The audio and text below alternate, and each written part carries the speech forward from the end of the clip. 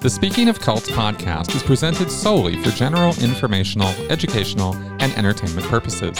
The use of information on this podcast or materials linked from it is at the user's own risk. The views, information, or opinions expressed by the host and guests are solely those of the individuals involved and do not constitute medical or other professional advice. Hello and welcome to Speaking of Cults, the cult podcast that you didn't even know you needed in your life as badly as you do. Well, thanks for your viewership and for coming along and listening to us today. And we're going to get right into it. And as you can see, I am joined this week by Cass Folletti. And she goes by the moniker Theta Novus. You might have seen her around on some other channels doing some interviews talking about her experiences with the Church of Scientology, and specifically in Australia, in Sydney, Brisbane, in this, in that region. I'm geographically challenged when it comes to Australia, but I know some things. So anyway, Cass, first off, welcome to my podcast. Welcome to my show. Thank you very much for being here. Thank you for having me. Yeah. I've been looking forward to this for a few weeks now. So first off, why don't we go ahead and start by telling everybody kind of who you are, and what your connection is with Scientology specifically. Okay, so basically, I live in Brisbane. I pretty much joined Scientology back in 2021. Okay. So about a year before though, a year before I actually joined Scientology, so in about August 2020, I was dealing with a lot of mental health issues. I grew up in a very controlling type household, where my dad and my stepmother would be basically very controlling of my life. I couldn't go out anywhere. I couldn't go see friends. I had to grow up pretty quickly. Used to get screamed at by my stepmother, and I always felt like my dad had a lot of control over my life, even when I wasn't living with him. So originally I'm from Sydney, but I moved to Brisbane about 13 years ago. Yeah, he had a lot of control over my life. At least that's how I felt. In August 2020, I decided to actually go see a therapist, like a psychologist. She was a music therapist. And I saw Music her for, therapist, yeah. So it's as like, in using music for therapy. it's more using music as like a way of communication type thing. Oh, okay. So like if people find it hard to sort of communicate their feelings through normal methods, they sort of use music to help with that.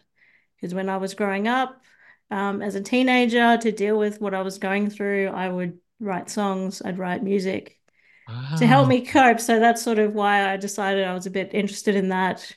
I've always been not into medicating, or like I was against that in a sense, even before Scientology. yeah. Um, More so just personally, as in like I had no issues before Scientology with people taking medication, for their say mental illness and stuff like that. Mm-hmm. My views changed though when I got into Scientology with that. But yeah, I had no issue with other people at that point in time. It was just You just personally, I would you just didn't rather like just yourself. not, yeah, unless it was absolutely required. Sure. Um, so yeah, I I saw, I yeah, know exactly how. Yeah, totally get yeah. that. Was it a distrust of medications for you personally, or what was the idea as to why you thought, nah, I don't want to go in that direction? I think it was more just I wanted to feel like me, not like as in I still wanted to be me. I didn't want sort of that influence of medication. At least that's sort of my thinking of it. That Oh, could be that's completely, interesting. Yeah. yeah, it was I think more along those kind of lines rather than yeah, it was just I wanted to still feel like me. So Had you had experience with other people who had maybe bad experiences with psychotropics, or where did not that that idea come from? not that I'm aware of. I honestly have no idea. Oh, wow. Okay, no problem. I have I just got yeah, curious for a second about that. yeah. I'm not at all criticizing you for the point of view. Everybody can have autonomy over what kind of medications they want. I was just curious where that was coming from. Yeah, I have no idea. Okay. I'd be fascinated to know as well. I'm not really sure. All right, fair enough. So, okay, so you were pursuing some help. You were getting some help, and you decided to go in the direction of music therapy, Yep. and that lined up with your sort of personality and ideas about songs and music and stuff, which I could totally get on board with.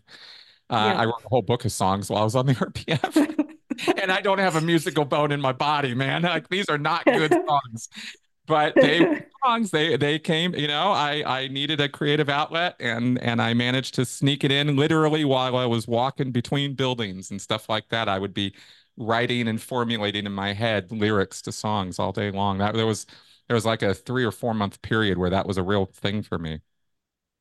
So I Wow. guess I can relate on that level at least. Yep. So Um, okay, so you're getting yep. therapy now. How old were you when this was happening? So that was when I was getting therapy. I was 31. No, wait, 30, sorry. Not 31. That was 30. Yeah. So it had been, and then while I was getting therapy, I ended up actually just cutting off all my connections with my dad, my stepmother. I haven't spoken to my mother in over 20 odd years, so I'm 33 now. I haven't spoken to her since I was like 11. So I Oh, don't really have my grandmother who on my dad's side who I was close with. She passed away in 2009, so I that she was pretty much my closest family that I had. So pretty much I have no other family. My cousins on my dad's side, I've never like barely even met. So sure. yeah, I pretty Okay. much, yeah. Can I ask what happened with your family? Just again, curious. What did your mom leave, or what happened? So my parents got divorced when I was like 9. Ah, Then my stepmother, sorry, my soon-to-be stepfather was pretty somewhat verbally abusive and like grabbed my brother as well at one point. A couple of years later, that my mum was, yeah, she was dating him, and then they ended up getting married later on. But before that happened, my dad also got remarried as well. Um, and yeah, basically, there was a really bad incident that happened in 2001. Um, that was when I was 11. Um, and whereby like the police came, oh and wow. then they took our mobiles off us to stop us from communicating. I don't exactly, it was sort of, I don't exactly remember what happened that night. Just that my mother wanted us to stop communicating with our dad. And so the police came, and then the police took our mobiles off us. And then my dad and my stepmother drove, because they were living in Canberra at the time, they drove to Sydney to come pick us up from school, me and my brother, he's a couple of years older than me. Um, and basically, yeah, they came, picked us up from school, and then took us back to Canberra to go live with them. We never went back to live with my mother. Um, Basically, then my dad ended up getting full custody eventually of us. But then we kept moving around Australia. My mum kept tracking us down wherever we went. Pretty sure I've been followed by a PI who knows how many times, but I didn't really know at the time. It wasn't until many years later that I sort of Wow. figured that out. What an unusual circumstance. Your mom Yeah. chasing you around Australia, trying to find you and keep you away from your biological dad? Yeah, it's a weird kind of like, I don't know Huh. whether or not she was doing it to get us so then she would get paid child support because before that she was getting paid child support. Oh, Yeah, it's a okay. whole big It's a whole big kind of mess of, messy, sordid family yeah. drama kind of thing. Okay, I get it. I get it. So, Okay, fair yeah, enough. Well, again, it just kind of backstory to you and how you are, and who you are. So broken home, kind of not so great family somewhat, situation, I yeah. guess. Yeah. And then, yeah, well, when I went to live with my dad and my stepmother would always pick on me for a lot of different things, like that she viewed that I would do wrong, and she would yes, basically yell and scream at me, sometimes throw things at me.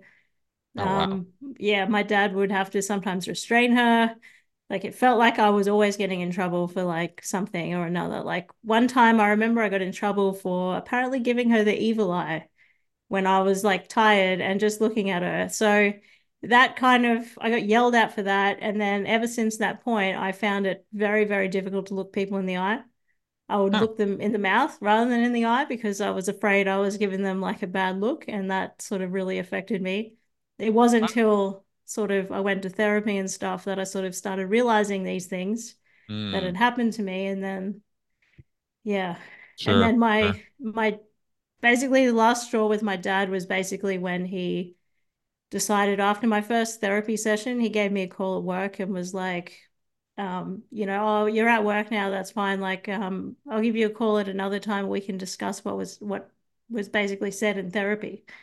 So he wanted to talk about what I was talking about in therapy, and I thought that was a massive, control thing. And Sure. eh, I just why not have like, yeah, it just kind of really rubbed me the wrong way. Like, I can't even talk into a therapist without him wanting to know what was said. Right. Okay. I So, get that. I get that. So not exactly a supporting relationship. no. Okay. At least as Yeah. far as you're concerned. And Yeah. and you've given good reasons why. So it makes sense. I mean, he was pretty overprotective. He has done some good things, but then yeah, it was sort of like I just found like he didn't want to change or admit anything that he's sort of done wrong. So I didn't see him, if he had changed or, made some effort to sort of change, then, I would Hmm. open that back up again. But yeah, Yeah, until I he get sort of that. does Yeah. that, it's a bit hard to, you know, Yeah, some people get a little set in their ways, don't they? yeah. Yeah, it's unfortunate. Well, okay, so this being your backstory, then I can see how there could be seeds of something Scientology would want to do something with. What was it about? Well, first off, how'd you get wrangled into that? Yep. So basically, after 6 months, or 6 months, 4 months, I don't know. Basically, by December of 2020, Hmm. um, my music therapist moved to. I think she started her own like clinic, but I couldn't go see her. Like she had to go visit people. I was too far away and stuff. So I ended up stopping all therapy. And then for a few months, I was struggling quite badly with my mental health, um, like not to the point of self-harm or anything like that. Just I was just having a lot of trouble with that. At the same time, I was not happy in my job. I'd been in that job for about 10 years or just over 10 years. I decided to quit my job in January 2021. And then in about April, I started looking at just random self-help groups, um, from Raelianism to other crazy, I don't know, other random sort of things. The whole Um, spectrum of pseudoscientific, pseudo whatever garbage nonsense stuff out yeah. there. The And whole range then, of it. and Crystals, then, yeah. magnets, quantum theory. And Uh-huh. so, yeah, I was looking into all these different things. I mean, I'd Sure. heard of Scientology from, I don't know, probably 13, 14 years earlier, at least, if not, longer, from South Park. And I saw it was like a documentary, an Australian one. I think I've seen it again since I've left, but they were Hmm. talking about like the Sea Org and the ship, and that's pretty much all I sort of remembered. In these people like working all these ridiculous hours is sort of what I knew about it, but I didn't really, I'd heard of Xenu and stuff like that, but Right. I didn't really know much about Scientology. I didn't really, yeah, I didn't know Right. that much. No, I Um, don't think people watch South Park and then take it as a let's commit this to memory. We're going to get tested on this. They just kind of, wow, Scientology, that's some whack stuff. Okay, well, moving right along and proceed to, not necessarily remember a whole lot, maybe Xenu, maybe personality tests or something. It sort yeah. of takes repetition to kind of get across to people that it's not just kooky or kind of this weird sci-fi thing. It's actually dangerous. Mm. Yeah. Also, so I then started a new job with the same company, but I was instead of being in like a manager position with a lot of stress, I was just doing security. And then I was doing shift work and night shifts, which I had not done before, so I was not used to that. So I was also I ended up getting very, very sleep deprived and only sleeping like an hour or two a night or a day for like weeks. So Oh, that's really bad. at the same time, I was like, yeah. And then I was actually reading a book called Terror, Love, and Brainwashing by, I don't know who it was by, I can't remember. Alexandra Stain. I've had her on my podcast. She's Oh, there awesome. you go. So I was Yeah. actually, I was reading some of that book. I didn't get that far into it, but Okay. I think that also sparked my curiosity, of a mix of like between all of that, me struggling with my mental health, and then I thought it was a great idea to go on and do a personality test online. So, Sure. so come to June. So June, it was like June 2021 was when I did my personality test online. Okay. I did get like a phone call from my local org, after that, but I ignored them. Oh, Because you I did. was, Did yeah, they I give was a you, bit. did they, okay, actually, hang on a second. Did they give you the personality test results online? They did, but it doesn't really explain them. Like it doesn't have like what the actual things are along the bottom. It just Right. gives you like A, B, C, D. So it So you doesn't see the really sort graph, of, but yeah, that's it. You didn't no it, explanation for it. yeah, it's not really like an explanation. So Right. yeah, they called me. I also got some emails from Bridge, so Bridge Publications.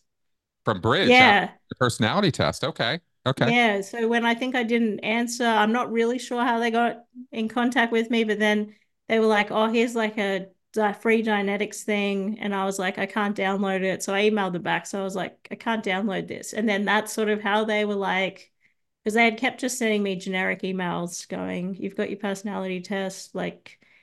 Give us like a we can you do like a consultation, Mm-hmm.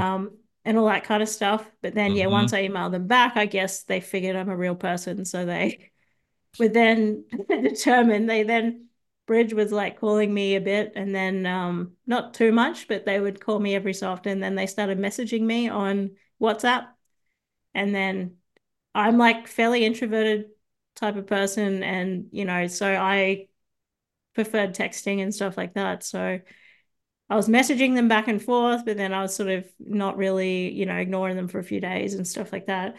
Um, but yeah, I wasn't really biting into sort of getting to that because they were trying to sign me up for self-analysis, at that point, the For the extension book or course. for the extension course to get you to Yeah, because do they're like the doing, correspondence yep, course on the book. Yeah. Okay. yep. Um, but yeah, I wasn't sort of You weren't yeah, I biting didn't for really that. want to. Yeah, I wasn't. And then at one point in August 2021, so not a couple months later, from texting back and forth, and then I ended up at the podiatrist office. Yeah, basically I fainted because I hadn't eaten, hadn't didn't sleep very well, and then the guy was talking about some medical stuff, which makes me kind of queasy. So I was up, sitting up on like the chair type thing, and then he turned around for 2 seconds, and I was like, I don't feel too well, and then I went off the bench, off the seat thing, landed on my head. Fortunately, part of my legs and stuff were still up on like the chair thing, so I think the impact wasn't as bad as what it could have been. Wow. And then I wake up because I like completely passed out. And then I'm like, what the heck happened? And then, so I ended up in hospital. It only ended up being like muscular type things. So I just went to my physio. So I was very fortunate in that regard. Mm. But at that point, I was like, I might as well sign up for this because like that's sort of when it sort of broke me. And I went, Hmm. what do I have to lose? And then like I signed up for it. Okay. And And what then, we're signing up yep. for the extension course? Yeah, the Yep. self-analysis extension course. Sure. Yep. Yeah, pretty harmless. It's not like they're dragging you into the building. You haven't even seen a Church of Scientology yet. Exactly, yeah. Right. And But this is then all done online. That's interesting. Yeah, of course it is. yeah. I mean, I remember them setting this stuff up and doing this. This was just not part of the operation I was particularly part of. But yeah, that makes sense. And then people were texting with you off of the reach you gave after the email. Yeah, so they would be messaging me on WhatsApp and emailing me. Right. Right. And then basically I got introduced to when I signed up for the extension course to another person at Bridge. So he was going to be helping me if I had any questions and stuff like that. Hmm. Like I wasn't sure about something or needed help. I could email him and he would basically help me. Was he the Um, person administering the lessons on the extension course, or was that just a no. random So person? he was from Bridge. So you had two people from Bridge. One is like sort of she like signs people up for Bridge. Yeah. Um, Funnily enough, it was I think Doug and Joni actually did a call with Mary Jane from Bridge um, not that long ago, a few months back, Hmm. where they called that Dianetics number for the from the VHS tape. That person was the one that signed me up for the self-analysis. So she's Okay. the one. But yeah, you can kind of hear how they sort of talk and whatnot. But yeah. Right, right. Um, my extension course though was through LA org, Through even though I'm in LA org. Australia. Yeah. Wow. Because Okay. of So you're, so they you're, would sign you up through LA org. of course they would. Okay. Probably easiest for them it being a Sea Org organelle, but geez. Because your closest geographical location was Brisbane. Yep. But Okay. And even how far away was the actual physical church from you at this point? where was I living? Still a fair distance, so maybe like 40, 50 kilometers. So like it probably take about 40 minutes, 45 minutes to drive.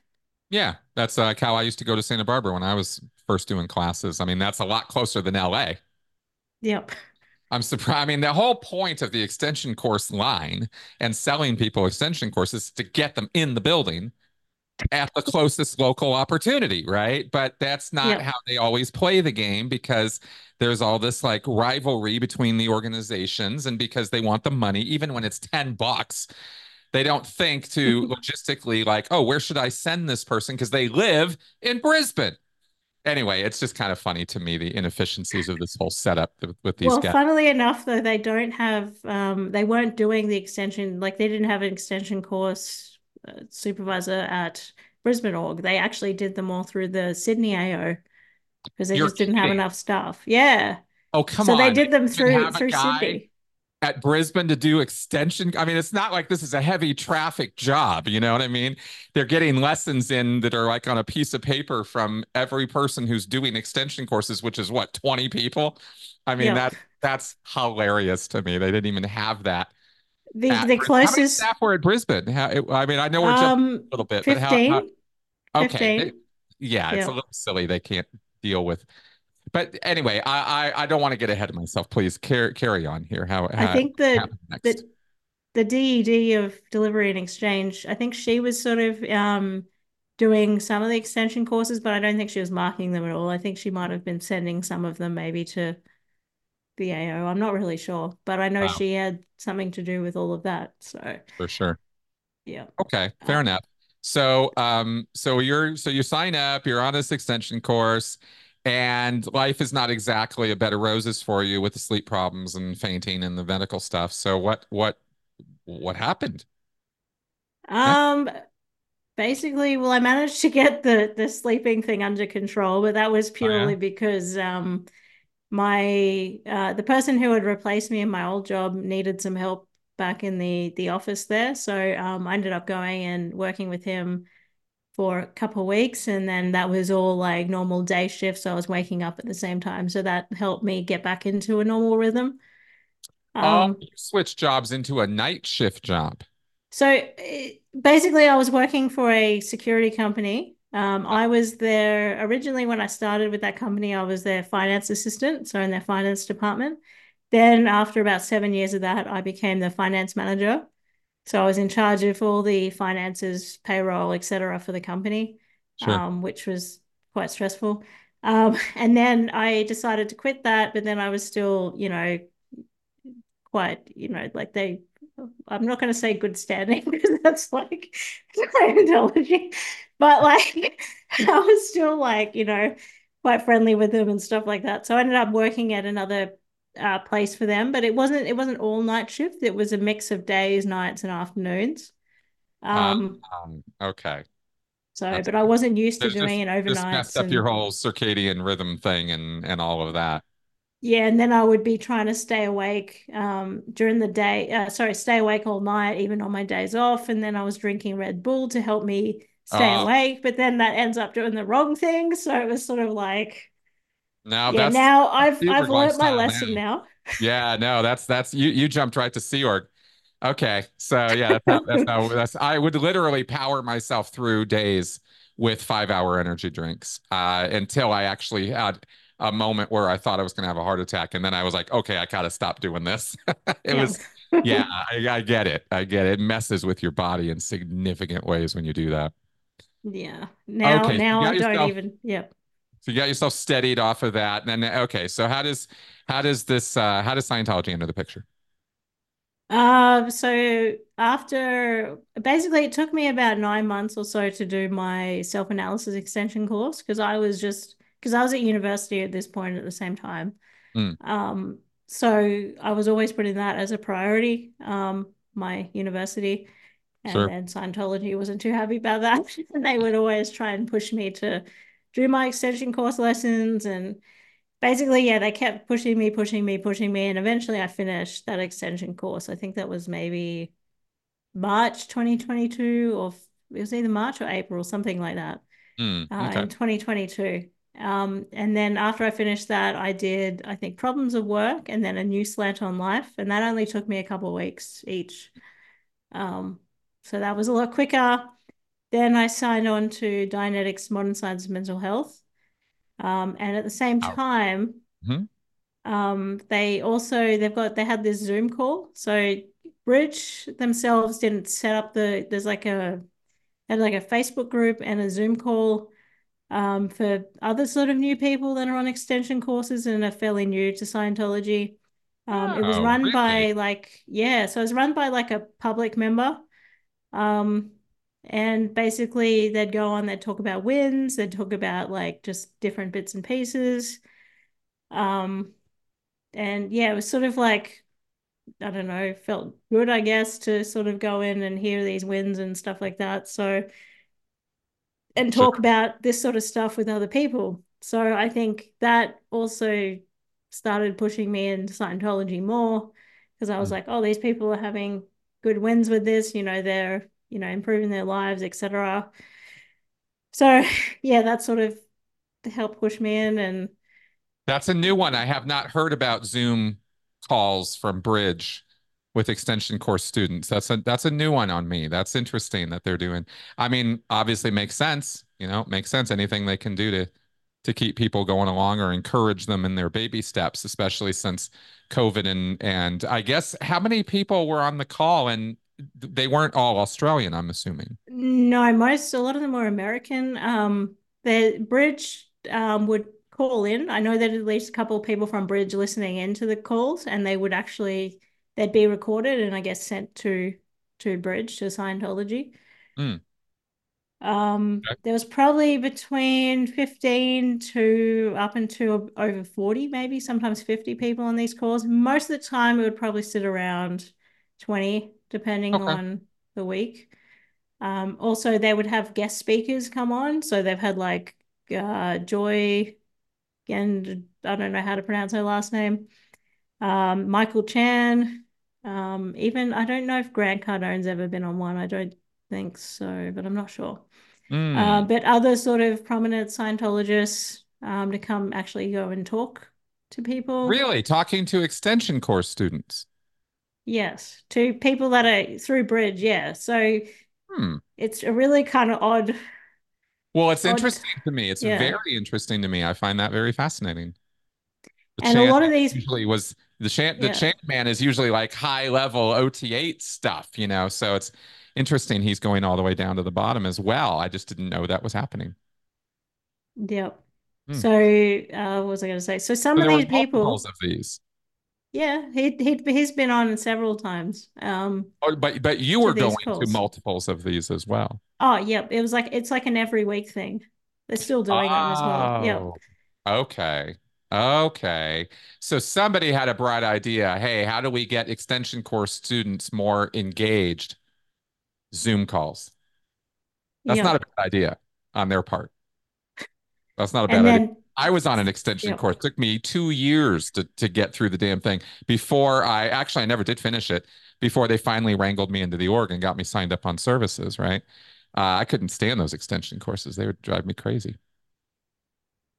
So some of these people, actually, a couple of them finished all their basic books and lectures, extension courses before they had ever stepped foot in an org and under a year. Wow.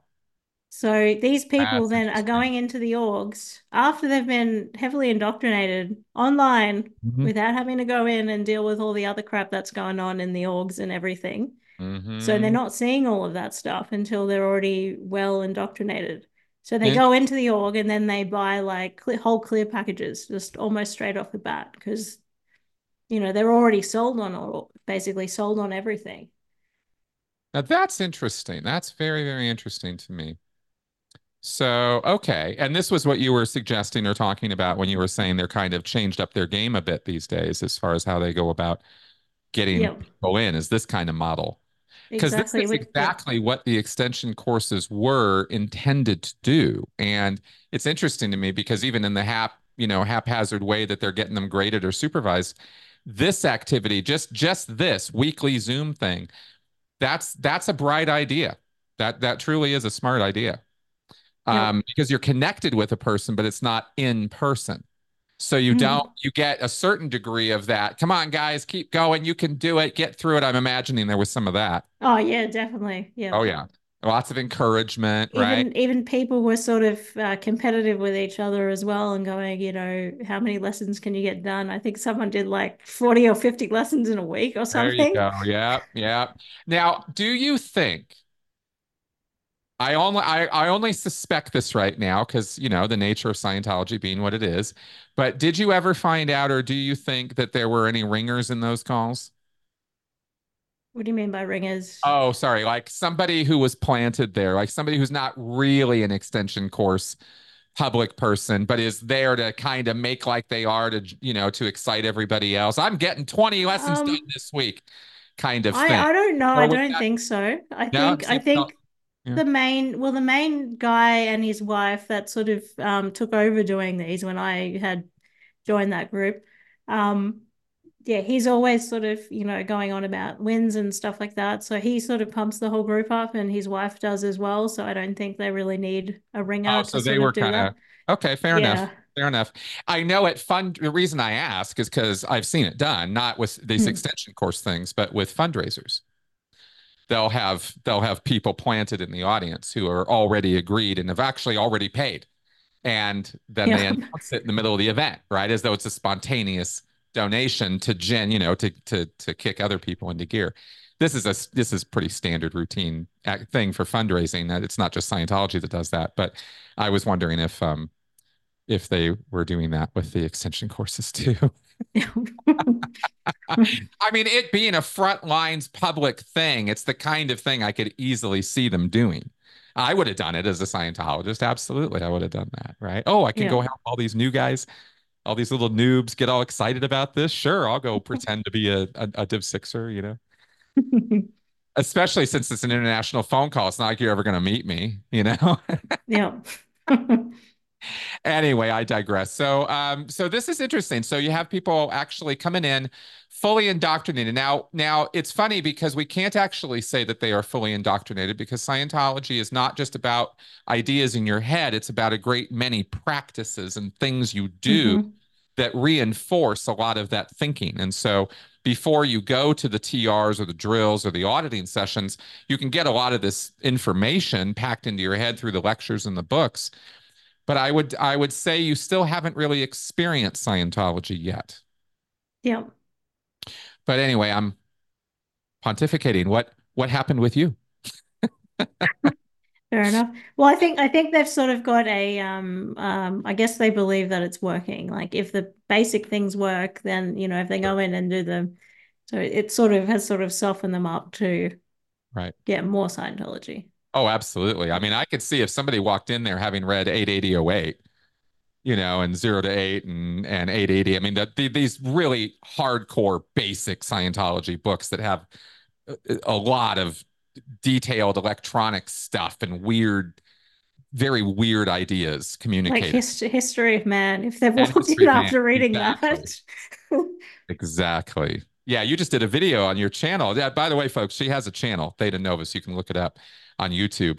You did a little breakdown on some of the some of the nonsense Yes. History. I think That's a all of us. I small think it's part. sort of a rite of passage of YouTube's ex-Scientologists that they have to do a video on history of man.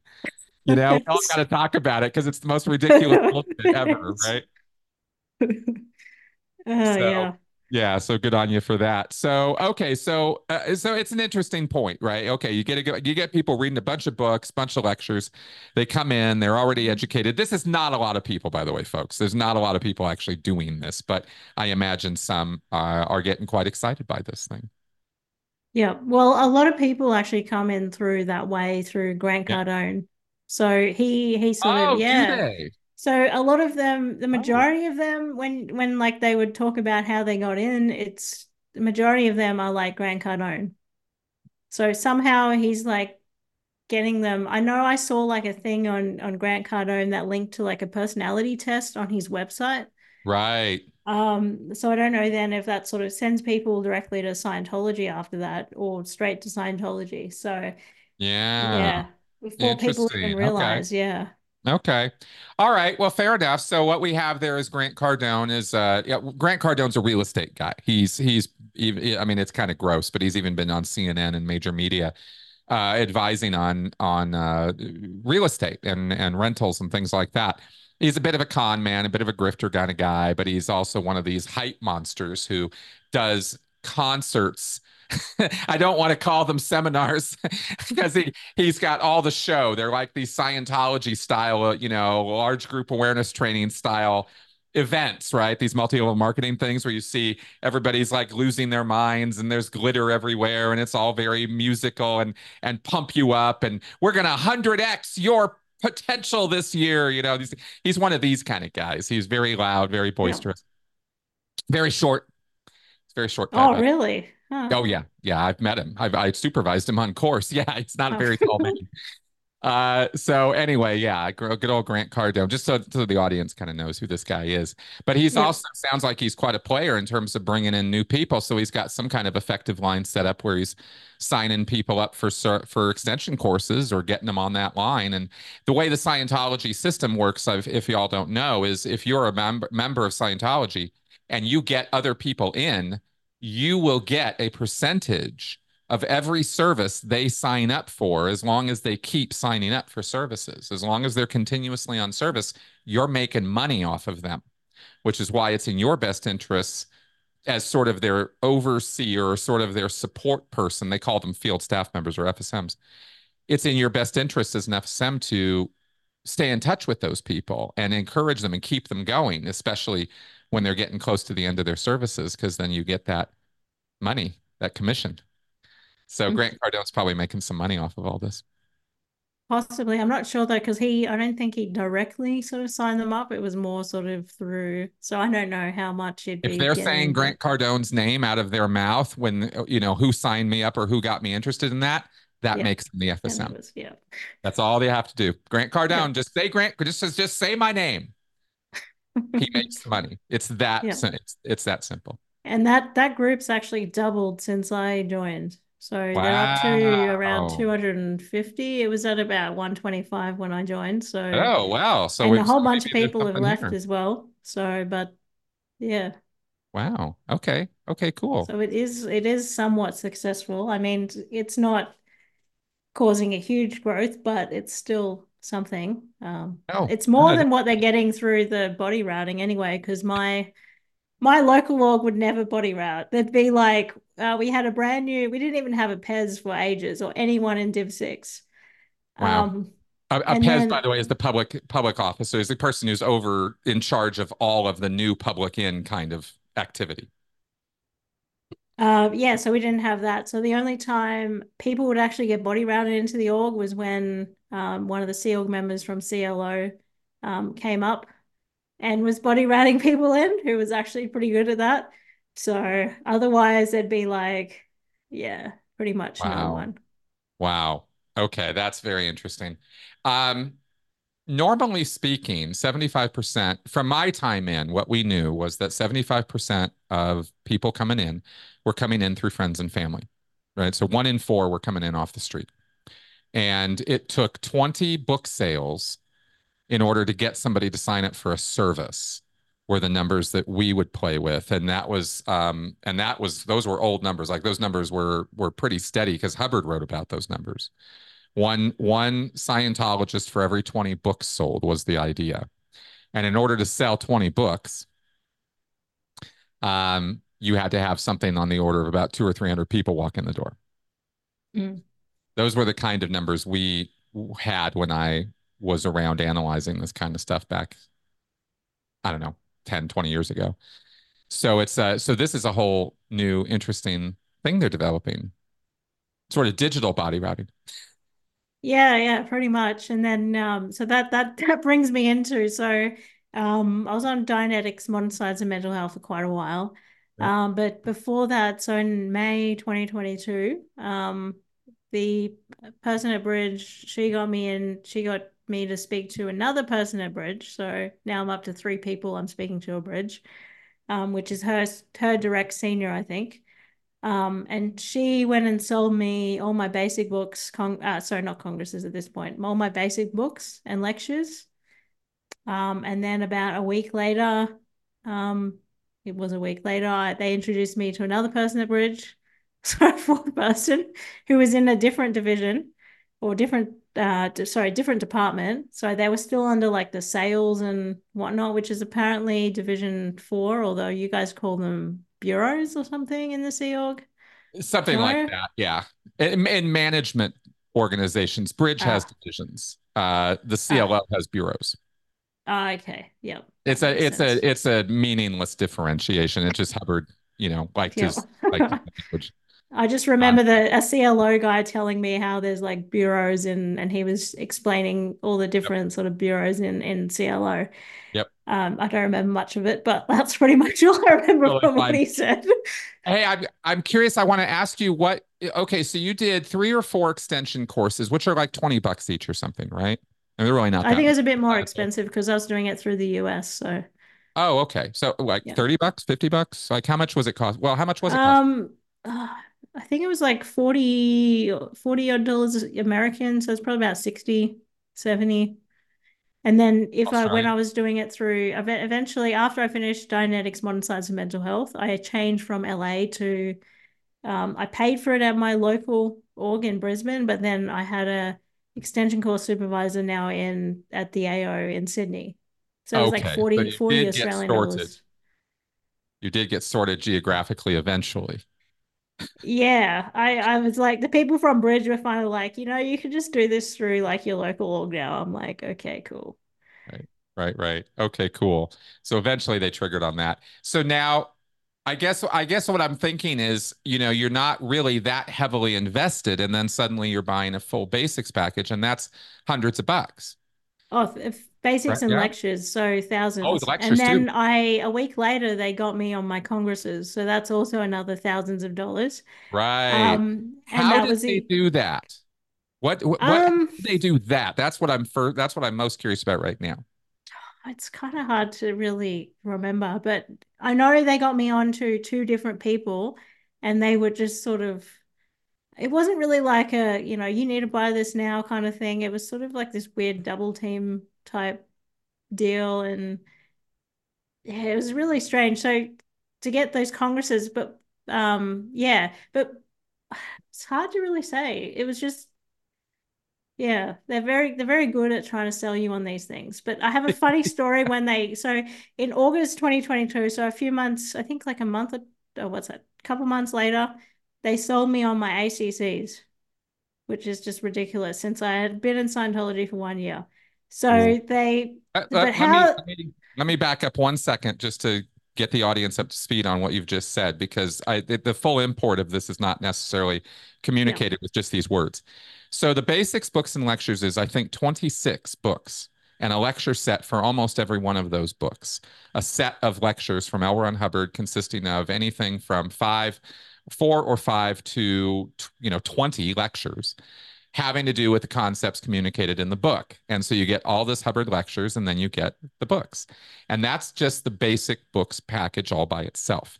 Then you add the congresses, which you mentioned. yep. Congresses are a series of lectures that Hubbard gave through the 1950s and 60s. I think there's something like what, 25 of them or something? I can't remember. There's quite a few. Yeah, It's something quite a like few. that. And Yep. these congresses were packages of lectures that were put together based on where Hubbard would go twice a year and do lectures to general public, not necessarily trained Scientologists. That's what the congresses, introductory kind of stuff, if you will. And he did this all through the 50s and into the 1960s. So there's a ton of these lectures. I mean, hundreds of lectures are represented by when we say the congresses. We're talking about a lot of material, boxes of lectures. Then, because they're all bound up in these plastic cases, and they're all very Yeah, fancy. I've got And about 30 you boxes. got them. I moved like recently and and I had to carry each one of those up the stairs. It took me like forever to Yeah, move them. yeah. There's a lot. Because then, okay, so you buy all that. That's a few $1,000 Yeah. investment if I understand it right. And then you're such a hot prospect and you're buying so quick that they're like, oh, we got money, dollar signs in our eyes now. I'm telling you, at Bridge, that's who Yeah. you were on a lineup. And they were like, okay, we're working this girl. And so then they got the ACCs, which are the advanced clinical courses. And those are a set of lectures again, although there are about 5 times as many lectures as there are in the congresses. There's boxes and boxes of these. And these advanced clinical courses are like the congresses. They were sort of done like through the 1950s, into the 1960s. And they are technical lectures. They're heavy, deep, the hardcore philosophy of Scientology is in these ACCs. And so you got all of it. That's amazing. It gets worse. And it gets worse. Okay. So that's um, why I was curious yeah. what impelled you to do this, because that's not a small thing to get somebody to go from a $50 course where they got a book and some lessons they're filling out to, hey, would you like this semi truck, worth of Yeah. materials now? So Because that's kind of the jump, and that's why I got curious about how did they do that with you? How did they convince you to do that? That's a lot of money. So with the basic books and lectures, it was more of a you're going to be doing these anyway, so you might as well buy the package and save some money. Then the congresses, it was like, well, you've bought the basic books and lectures, we can give you a massive discount on that. You'll eventually need them. It was sort of more like that, same as like the Okay. ACCs in a way, but with the ACCs, it was like it was before like Sea Org Day or whatever. Because that was like August coming up to that. They're like, it means so much to us, blah, blah, blah. Anyway, I've got a funny story. So with that, the fourth Sea Org member I was talking to, she came up with this whole thing, elaborate thing, because she wanted to surprise the other division Sea Org member because one of them was not the one I was talking to, but the other one was she's Australian, but she's grew up in like America. She was born in Australia, but yeah, grew up in LA, so got American accent. So she wanted to surprise her by dressing up as a drop bear. So I don't know if you know what a drop bear is. It's like Hey, tell me.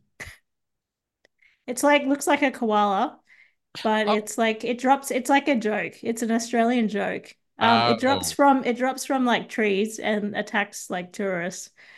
Um, but Australians really love like just tricking people into thinking this is real.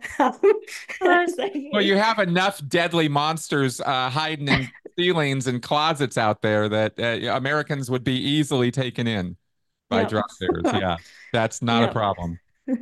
So yeah, she learned all this Australian slang and wrote this big speech with Australian slang and spoke in front of dressed up with she printed out like a picture of like a drop bear, so like a koala, and put that on her face, and then had like put gloves on and then like had like the claws and was like doing that in front of like 150 odd bridge staff members, including the CEO of Bridge. Um, so she did that, presented it. So I got a photo of her dressed up as the drop bear giving one of the other Seahawk members like a piece of paper that probably said I bought my ACCs or something. Right. So, not long after that happened, I think about a week after that happened, I got a call from both of those two people. And they were like, "Oh, someone here wants to talk to you." And they put me on the phone to, I think his name is Blake Silber, the Silver. CEO of Bridge. Blake Sorry, Silver. Silver. Blake Silver is still the CEO of Bridge. Yes. So I spoke to him. So they put him on the phone to me because I had bought all this stuff, and he was like, "Good day, mate." And then, so have do you know him or? I was there when he was made the CEO. Uh, Yeah, I know Blake. Yeah. I was at Bridge for a period of time making books and stuff. And Bridge, of course, is in LA, so we knew all the Bridge staff. And yep. yeah, Blake's second gen. His mother is the ED of one of the orgs in California. Hmm. Yeah. Yep. So I got to speak to CEO of Bridge. Cool. Yeah, which is unusual. And then I've told this story as well. When I went into my local org finally and stuff, I would tell them this story and they'd be like shocked. Um, yeah. So after And that yeah, happened, and he talked with you in order to get you to buy the ACCs. no, no, no. This was after I Was it bought after that? ACCs, Oh, he and spoke with you after that. Okay. after the person at Bridge dressed up as a drop bear. Yeah. Yeah, he must have been in that meeting and then saw that and wanted to meet me because that was the most one of the most craziest thing I think they probably ever saw. Yeah. Which is why I think on one of your lives I asked you what the most craziest thing you've done for like stats. That's why I was asking you that to see if anyone else had done crazy Oh. stuff. Um, Yeah. Okay, I get it now. Okay. Yeah, I don't think I understood the spirit of the question because I think I answered something about doing babysitting or something for somebody, but yeah, yeah. crazy stuff. Yeah, yeah, I've done some crazy shit. That's for sure. Yeah. Okay. Anyway, please carry on. So then after that, I actually ended up going into the org at the same time. After I'd spoken to the CEO at Bridge, one of the Sea Org members there at Bridge were like, I think, you should go into, if you want to, we can organize a tour. You can go into your local org. They never ended up organizing anything. I ended up doing another personality test, and my local org contacted me again. And then I spoke to them and then booked in like a thing to go do my personal efficiency, the basic introduction course thing, Hmm. where you go, you watch like a movie. It's all based on the problems of work. So I'd already read that and done the extension course. So it was pretty easy. It's not a difficult course to do.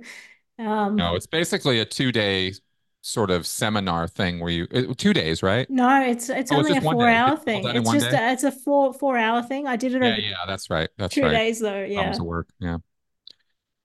Cool. So you went in and did that. I did that. Then I And signed up.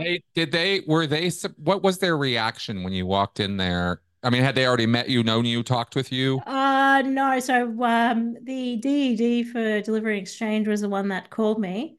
Yeah. So I'd spoken to her on the phone. Then when I'd come in, they were absolutely shocked that I had all my basic books, lectures, ACCs. That's They oh, were just like really like, wow. yeah. So Yeah, and that's kind of the thing that makes me feel like this isn't necessarily like, taking Scientology by storm, selling people the basics online. I mean, I think there are few and far between instances of people like you going all in on yep. all of it right away.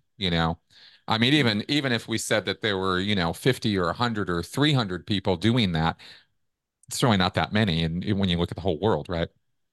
Yep. I think a lot of people might go in on the basic books Yeah. potentially, like that would be the most likely, but yeah, a lot wouldn't go all the way to like ACCs and stuff like that. No. I mean, if you had walked into Santa Barbara when I was a staff member there and had already purchased all the books and lectures and had already been doing extension courses, you'd have to hold me back. Like it'd be like, oh, you get her in the course. I mean, it'd just be like, oh, we'd be all over you to get on service, get on the bridge, and probably want to recruit you.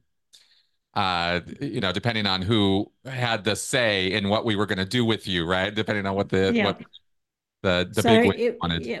So it was August when I went in. I did the ups and downs. After I did that one, I did the ups and downs of life, or whatever, ups and downs in life. I don't know, Yep, whatever it's called. that's it. Um, yeah, What life do you think of it? improvement course. What was your impression of the organization after having read and interacted with the Sea Org, and then going into your local church and driving an hour to get there? What do you think of the place? Well, it's quite an old like building and stuff like that. Hmm? I can't remember exactly what my First I think I impressions? was just I think I was just very nervous about even just going in. Hmm. Like, yeah. But I What were you think that nervous about? I don't know. I just was. It was just, yeah, I don't know. I think because I knew sort of people looked upon Scientology a bit negatively, so I think it was sort of that had a lot to do with it as well. Were you talking to anybody about what you were doing with Scientology? At that point, no, not outside of Scientology. Okay, so Yeah. nobody knew that you No, were nobody you other were than like the actual Scientologists that sure. I Yeah. had, yeah. Okay, but you had I mean, do you have a large, small, medium social network? I mean, how do you think about it in terms of your friends, family, that kind of thing at this point, or that Fairly, getting in? fairly small. Yeah. Okay. Yeah. I think eventually I was talking, not too long after that, I was talking to some people at work about it. Um, and yeah, they weren't really that negative towards it. Um, but yeah, that Okay. Okay. So because I don't know even what this place looks like. I haven't really looked up Brisbane or checked the thing out, but I mean, I'm just wondering, if you're reading this stuff, like what were your thoughts or ideas about what this work represented or what it could do? Were you sold on it at this point? I mean, you're spending a lot of money on it. Was this something you were convinced was absolutely going to be helping you, or what was, where were you at on this? so I was thinking basically, I think sort of towards that point was, it could help me with, my past trauma, my childhood trauma. Eventually sort of wanted some auditing, but I never ended up actually getting any auditing. Yeah. You So lucked out, but okay, good. They never gave it to you. Okay. So no. basically So interested in using this to address your issues. correct. Yep. So I had heard as well on the Zoom calls, like people, some of them were actually going into the what do I say? Basically going on the bridge, and they were taking steps on the bridge, and then they were talking about wins from that. So at one point, so after my ups and downs in life, but basically I routed onto student hat straight from that, Okay.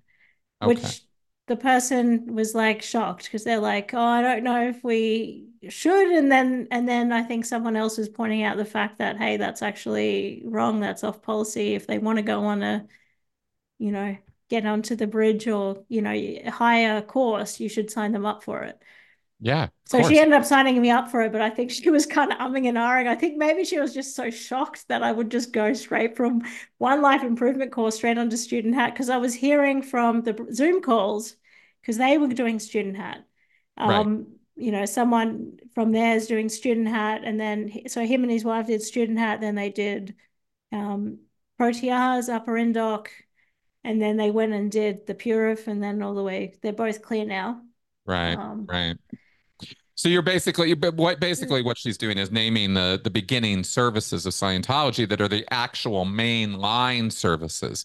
You have these introductory or beginning level services, what they call public services, like your beginning courses, like your ups and downs in life, and overcoming time issues, or the communications course, these kind of beginning level courses that people do in Scientology that are generally 50, 75, $100, maybe 200, right, at the outside. And that's what gets you introduced to it and kind of like, oh, this is what it's all about. And there's a lot of work to encourage people at those levels, because then you're being primed and set up for paying the big bucks. And interestingly, student hats usually free with other services that you buy. How did you sign up for a package or how did you? It wasn't free, so it was No, that's fine. Have they changed that now? must have because I bought Student Hat, which is like $2,500. Then Wow. they managed to get me on my I bought so it was like a package because they were like the Mhm. finance system is down. Like if you get this soon, like you can get it and you get upper end doc that is like free or whatever. Oh, how I got interesting. like student had Pro TR's upper end doc and the metering course in Right. like one package. Yep. I think it was like 7.5 grand or something. Um, Yes. And you got a meter too? no, I didn't buy an e-meter. Okay, good. Because that's a five Thankfully. thousand dollar piece of equipment that is worth about 10. Uh, so I'm really glad you did not waste your money on an e-meter as well. What you just said, that package is your beginning classwork you Training. have to Yeah. do in order to become a professional Scientology auditor, is what that's setting you up for. It's the training side of the Scientology, what they call the bridge to total freedom, right? The route you have to follow. There's Yeah. auditing where you go in for like these counseling sessions, and there's training where you go in and do classwork. And you were doing the classwork kind of route Yeah.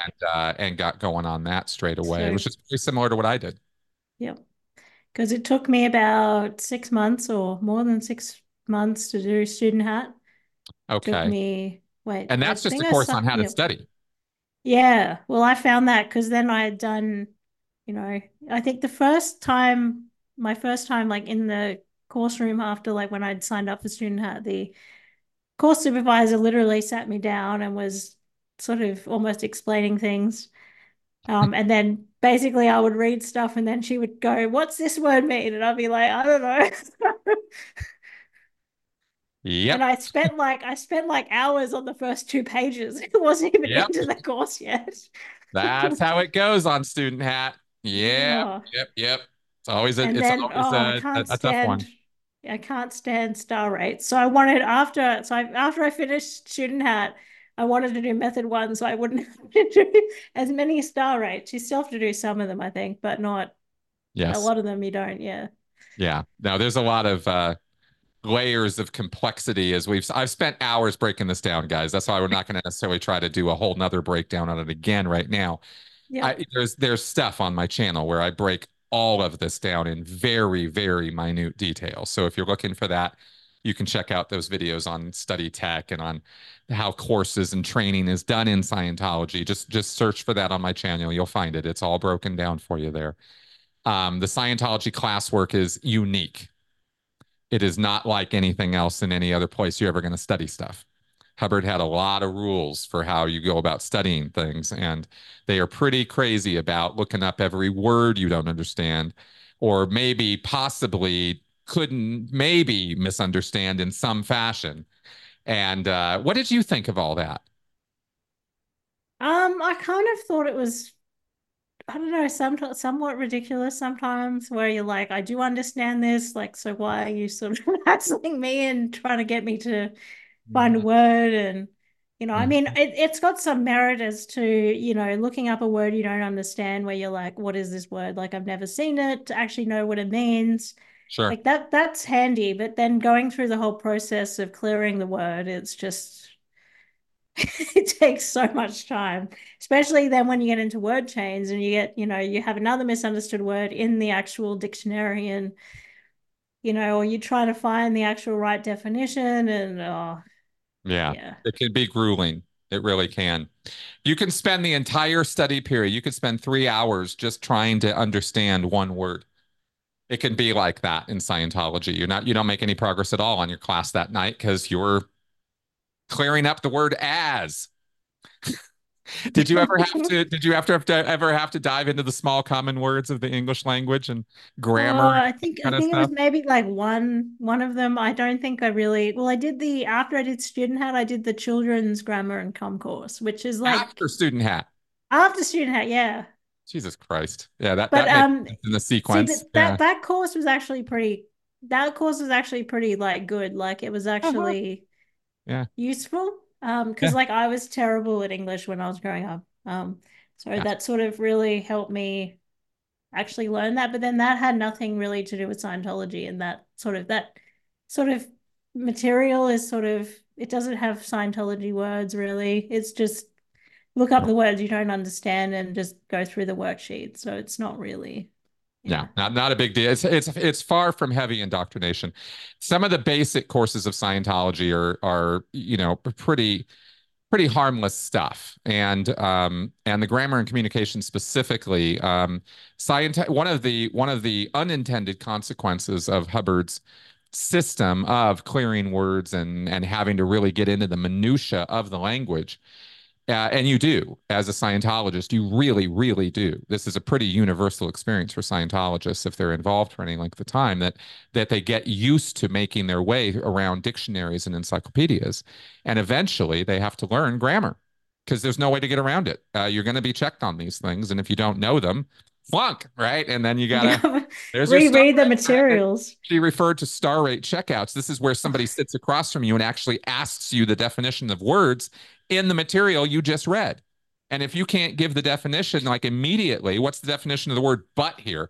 I don't know. Flunk, right? You got to go look it up. Gotta And go look it up, clear it. I think, yeah, I ended up doing, I think star rate checkout one, I ended up having to do that like so many times because I had to get a supervisor pass. And yep, one of the supervisors is like really, really tough. Like if yep, you don't even have the right definition, or like, as in, even if the definition is slightly wrong, like slightly not complete, she will yep. just flunk you. That's right. Oh, So I used to tough. pride myself on that. I was a supervisor. I used to, oh, catching students out was my game. Absolutely. Are you kidding me? That's the way to go. That's why I would always like certain people to do my star rates. Exactly. You Like want the pretty easy much job. anyone but the supervisors would be Right. good. That's right. No, I took that shit seriously. So, okay. So you're getting through these basic beginning services and training, but you never got over to the auditing side. No. Interesting. Why not? Yeah. Because I was busy doing the student ad, and then I did what was it, the communication, children's communication course. Then I did staff status one.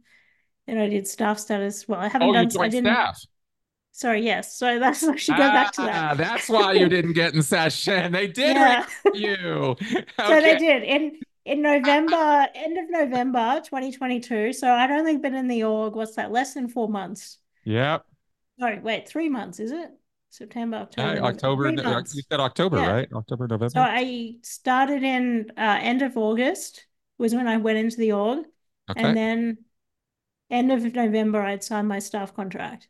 See, I told you. I told you. If you walked I in there did. and like Yep. you're at the top of everybody's lineup, income lineup, book lineup, course lineup, staff. Yeah, we're getting her. So Yeah. yeah, that was I was on student hat at that point. But they were like, because I haven't had psychiatric drugs, I haven't done any other sort of drugs. I think I tried weed once when I was in 30, but hey, like nothing really bad. So Uh-huh. they were like, you qualify for HCO. They had no HAS. There it So they had is. no HCO area secretary who is in charge of Division One.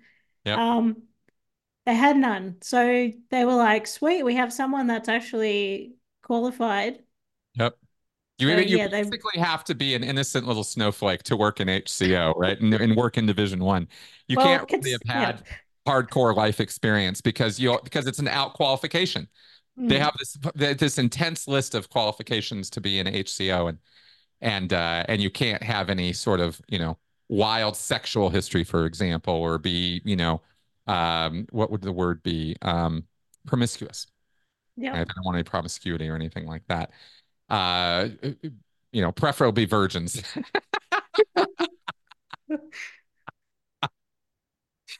Anyway, yes, and that division has an awful lot of power in the organization as well. So that's where they put you, huh? Yeah, well, yeah, that Wow. was where they were thinking of putting me, which Hmm. I sort of was, but I never, because I didn't finish staff status two, they didn't officially post me, but I was still getting like mail and like, communication from the AO and stuff addressing me as the has, even though I wasn't officially the has. Sure. Sure, sure. What So, was that yeah, convinced you to sign up for staff? Because that's a pretty yeah. big I was step. about, yeah. I was thinking. So basically, the biggest thing they got me in with was the exec training. So they were like, this is an amazing thing. You'll get all the stuff to like clear, you'll get superpower, you get all this amazing training at Flag. It's like, I think they were selling it as like a year or 6 months to a year, even though it's actually longer than that at Flag. So I was Uh-huh. like, okay, yeah, cool. So I was really excited about that. And Okay. that's sort You're the of, same way they recruited me. oh, is that how you got recruited? Yeah, for training. They had a problem to solve in the organization, right? They needed to send somebody off for it was actually for course room supervisor training, not executive training, but it was the same thing. You got to go down to LA. There's a Sea Org mission there. They're training the best of the best, and you're going to be one of them, and it's going to be so awesome. And I just had stars in my eyes. I was like, ah, yeah, this is wonderful, right? Because I'm 17 years old and here's all these adults talking to me like I'm an adult and they respect me. I mean, I couldn't believe it. Nobody had ever Yep. talked to me like that, you know. So that alone was a selling point for me. What was the idea of getting a bunch of your services for free must have been exciting. Was that the selling point or was there something else? That as well, and then they sold me on, I guess, superpower as well, because that sounded pretty good. So Yeah, yeah, yeah, I could see that. it was sort of all of that, and then Yeah. our org was sort of one org because we didn't have a day in foundation. We were just one org because we Hmm. didn't have that many staff. So they were like, oh, we can fit it around your work and stuff like that. You don't need to come in like on one of those set schedules. We'll work around that. And then several months later, I get a call from the one of the people in the HCO down at the AO, and he's like, "Oh, I want to put you on a day or a foundation schedule, because my work wasn't really. It's sort of more random and like the way that I sort of work." And then he was like, "Oh, send me your." Like he was basically just suggesting that I get another job. And then he was like, "You can send me your resume and I'll go apply for jobs for you." And I was like, wow, this is like just too much. I didn't end up A sending Sea it Org to him. I was member, like, what the heck? Yeah. a Sea Org member in Sydney. Yep. How far away is Sydney from you? About 10-hour drive. Yeah. Okay. I thought so. I thought it was a far cry. Yeah. Yeah. Is telling you he is going to arrange to get you a new job with your. Who was this person? I know he's in HCO. He's not the senior has. He's sort of one below the senior has. I'm not really Right. exactly sure Okay. what his position is. I've met him once in person, Right. when he Okay. came up to Brisbane with the senior has. Was he like PPO for the Cont or something like that? Personnel procurement officer or Possibly, I'm not really senior? sure. Yeah, Yeah. they have this interesting system in Scientology where they kind of mirror at the public levels, at the city level, at the street level, where you would go and see a Scientology church, they're kind of organizationally divided up into these seven divisions, and they kind of mirror that at the management level. So you have people at the management level whose job it is to establish, to put people there, to recruit people to be staff in their opposite number division, if you can kind of get that idea. And so Yep. the management people are responsible. Let's say there's a guy at Hmm. Sydney whose job it is to put people like you on the job in HCO Division One in every church in Australia, Yep. every Scientology church in Australia. My job in management was to do that same thing for the technical divisions for Division Four. That's the Hmm. place I oversaw as a Sea Org manager. So that's the same, it's the same system, right? LA, Sydney, whatever, same management deal. So they were trying to get you so they would have an established HCO in Brisbane finally. Yep. Yeah. Okay. So he was trying to get me on either or schedule, and I was like, well, everyone there is not on a normal schedule to begin with. So until Yeah. that sort of happens, well, I wasn't listening. Um, so yeah. I mean, I swear I've spoken to about 20 different Sea Org members. I don't think many public tend to really speak to that many. But I was in contact with a whole lot of people and even more people at Bridge as well. Yep. Um, so yeah, going back, so I joined staff in November, end of November 2022. At the same time, they sold me my Bridge again, sold me more shit. They sold Of course me they my did.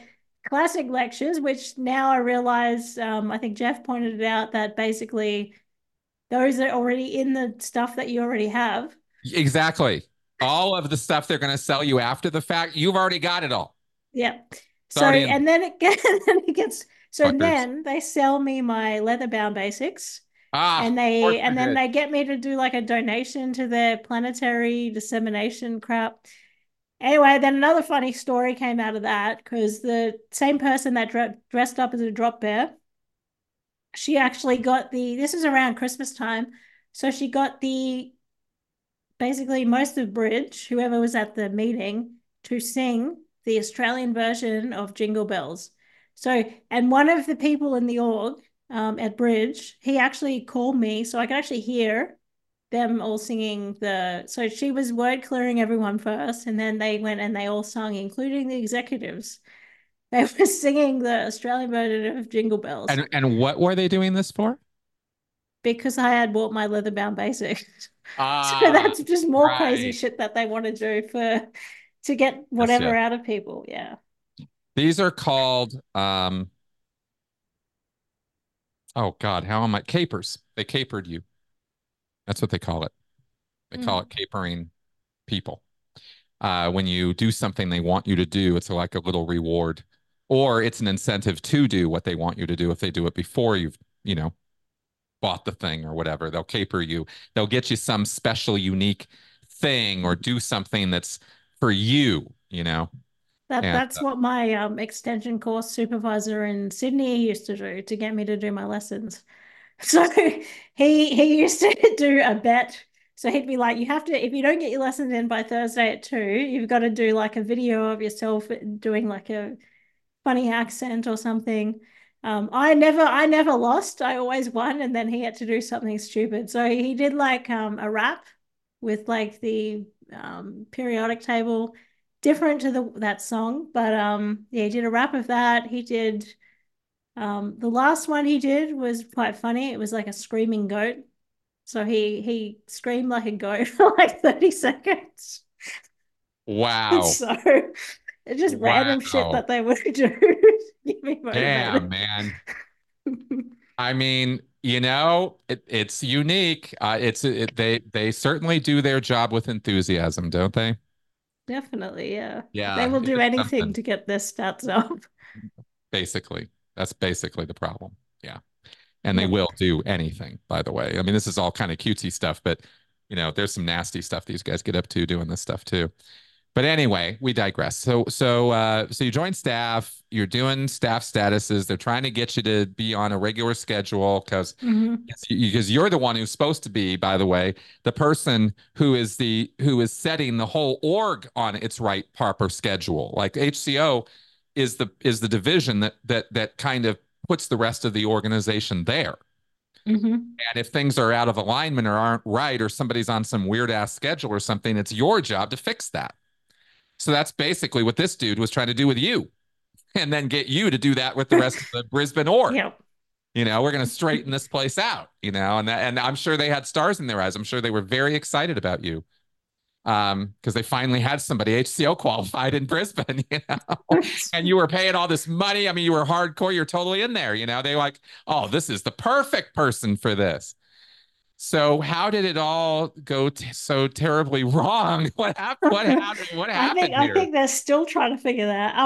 So basically after that though, in January 2023, they people at Bridge again, they're like, oh, we want you to become a patron of the IAS. I think they were Ah, saying it was like $50,000. Although some things say it's like 40,000. From what I remember, they said 50. And I was like, yeah, no, that's not happening. Like that's way too much money.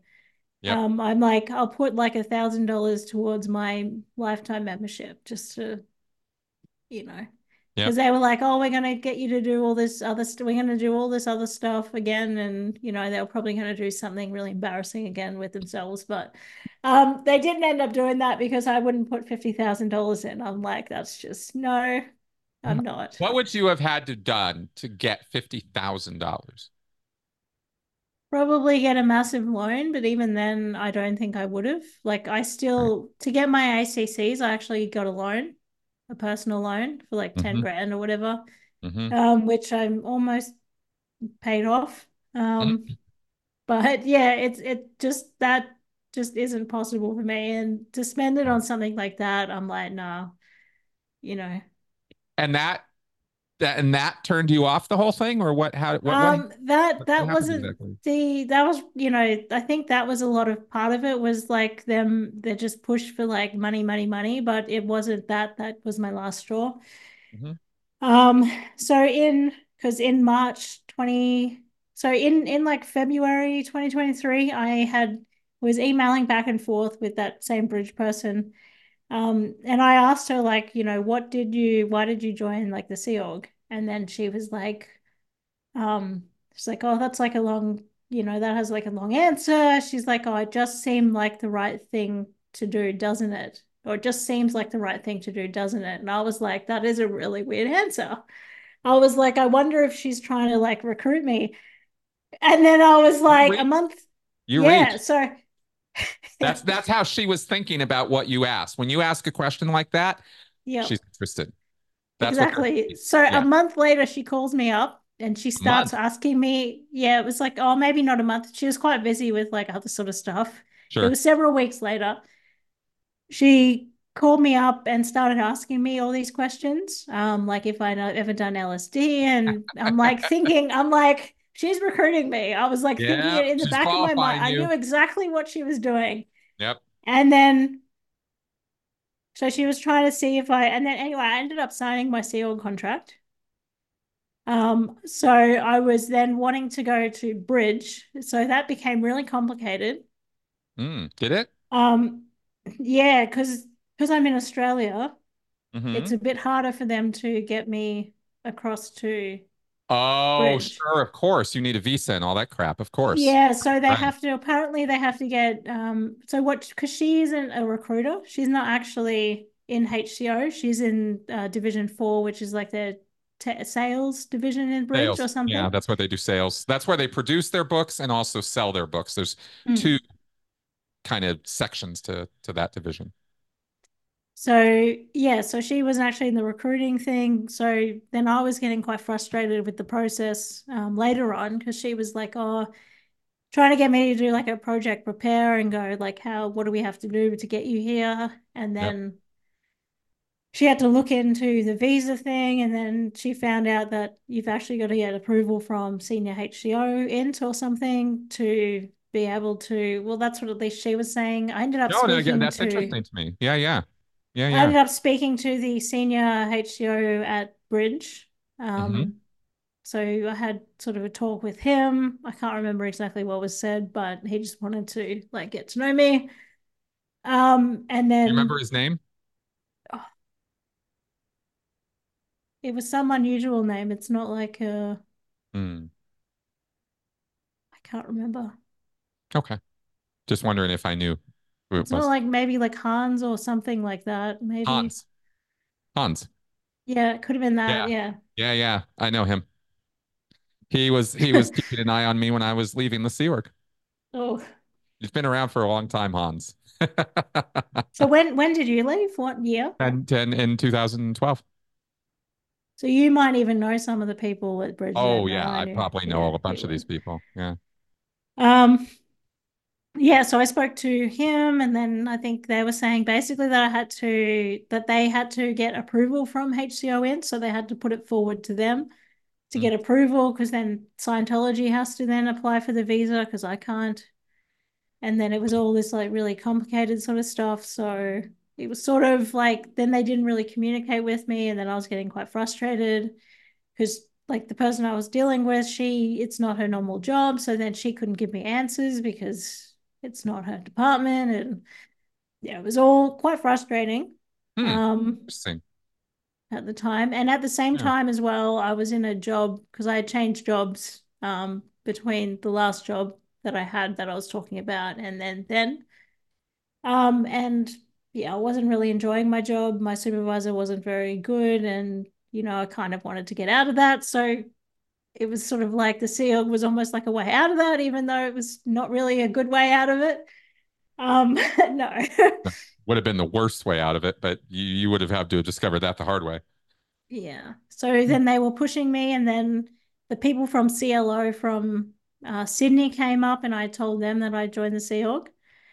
Then they were like, "Oh, we can get you to do all this stuff in like Sydney, Mm-hmm. so that way you get all this approval stuff before you go over there." And I'm like, "Okay." And then I spoke to people at Bridge, and they're like, "No, that's not right. Like, if you where you do the EPF is normally where they post you and doing all this sort of stuff." So I was like, "What And the heck is again, going on?" here's where the possessiveness of this comes into play, where they actually step on each other's feet, Yep. right? I mean, it would have made perfect sense to put you on the EPF in Sydney. You were a few hours away from there. You get on a bus, pack up all your stuff, you're in, Yep. right? And then they can duke it out as to how to get you over to LA. But oh no, no, no, no, no, we can't do that because if they get her, then we'll never get her. And so they just don't even think that way. It's really quite insane.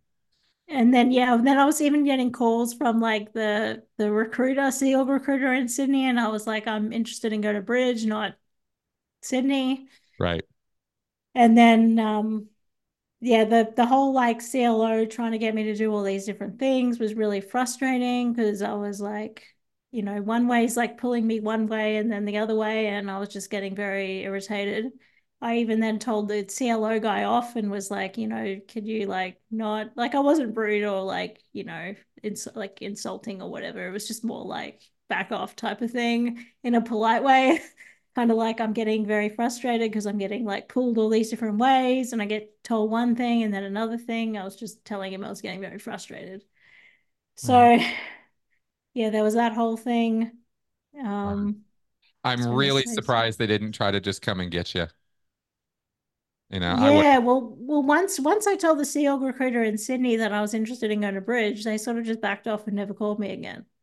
Yeah, So see, it's really funny because I would have cross recruited you. That's what they call it. No cross recruiting. She's right here. It's not like Bridges sent anybody to come get her. I'm I taking her. think I another, totally would have duked yep. that out. Oh, I would have told Hans to go fuck himself. I'm taking her, man. She's right here. What are you talking about?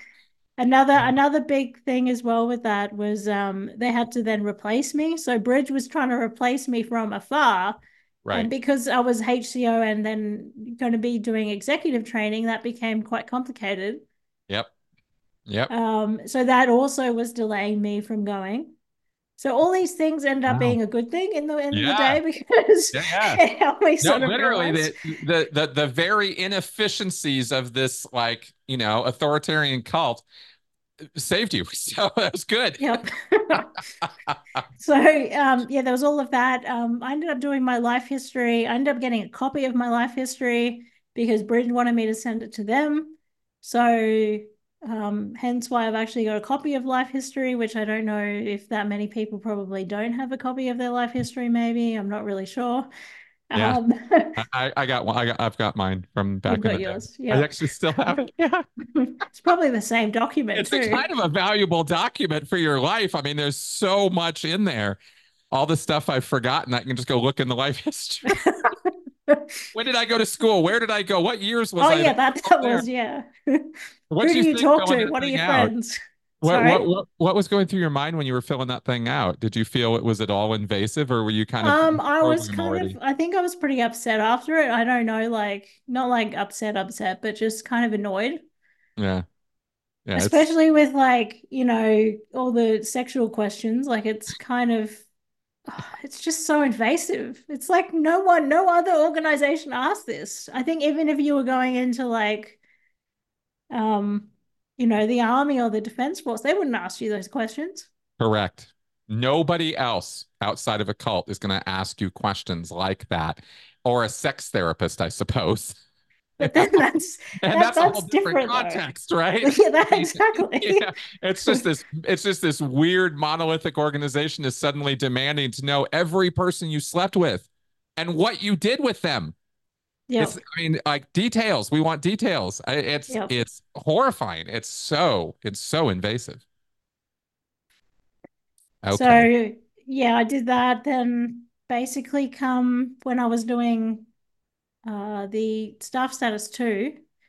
I actually, because I think at one point as well when I was in Scientology, before I'd gone into the org, I almost blew. Um, like I Oh, was getting very frustrated. I didn't have like I was trying to get help from the people at Bridge, and like some of them were either away or they were like, busy or whatever, and they didn't end up answering, except one person finally did, and then she got stuff sorted, but I was just getting really frustrated. So I was like, screw this, until they actually did contact me. And yeah, I mean, I've looked up a few things as well as when I was still in Scientology, um, like looked negative up a things on few things. Scientology. You Yeah, mean I'm you not started really, looking on the internet? yeah. Oh, yep. What? I You was did very bad. what? You So I did. looked up a couple of things here and there. I'm pretty sure I might have watched a video of two of yours. Um, But I mean, that was sort of in between. There was one point though where I was just so much into it that as in like into Scientology, that I just stopped listening and stopped looking at anything online Right. in regards to Scientology. But I think at some point I had come across like stories on the RPF's RPF, especially like the on the ship where they would go into like the engine room and have to clean something in there and then get covered in oil and have to like wash themselves in petrol or something. I Yep. remember Yep. reading a story about this. So anyway, on staff status two, where you've got to go through the org board and Hmm. clear like everything. Um, I think I was up to division four, but while I was going through that, because I had to use they've got a new pilot dictionary that Hmm. they're using. It's not been released yet officially, Yep. It's but it's also like the about newer 20 years version. old. Oh, really? Yeah, they've been using that Jeez. pilot dictionary for 20 years. Anyway, Yeah. then between that, sorry, I'm just gonna get some water. Sure, sure. Um, between that and the old green admin dictionary, I was clearing like all the words and all trying to find all the different positions, because it just wasn't like laid out really well. Somehow I came across the definition for the RPF's RPF while flipping through the pages trying to find a definition. And I Ah, read that definition and I was like, because at before that point, I was kind of like, because I hadn't experienced anything in Scientology, sort of, other than the really kind of trying to get money out of people. Other than that, I hadn't really experienced any of the negative things that I had heard, right. because mainly it was about the Sea Org that I had heard about.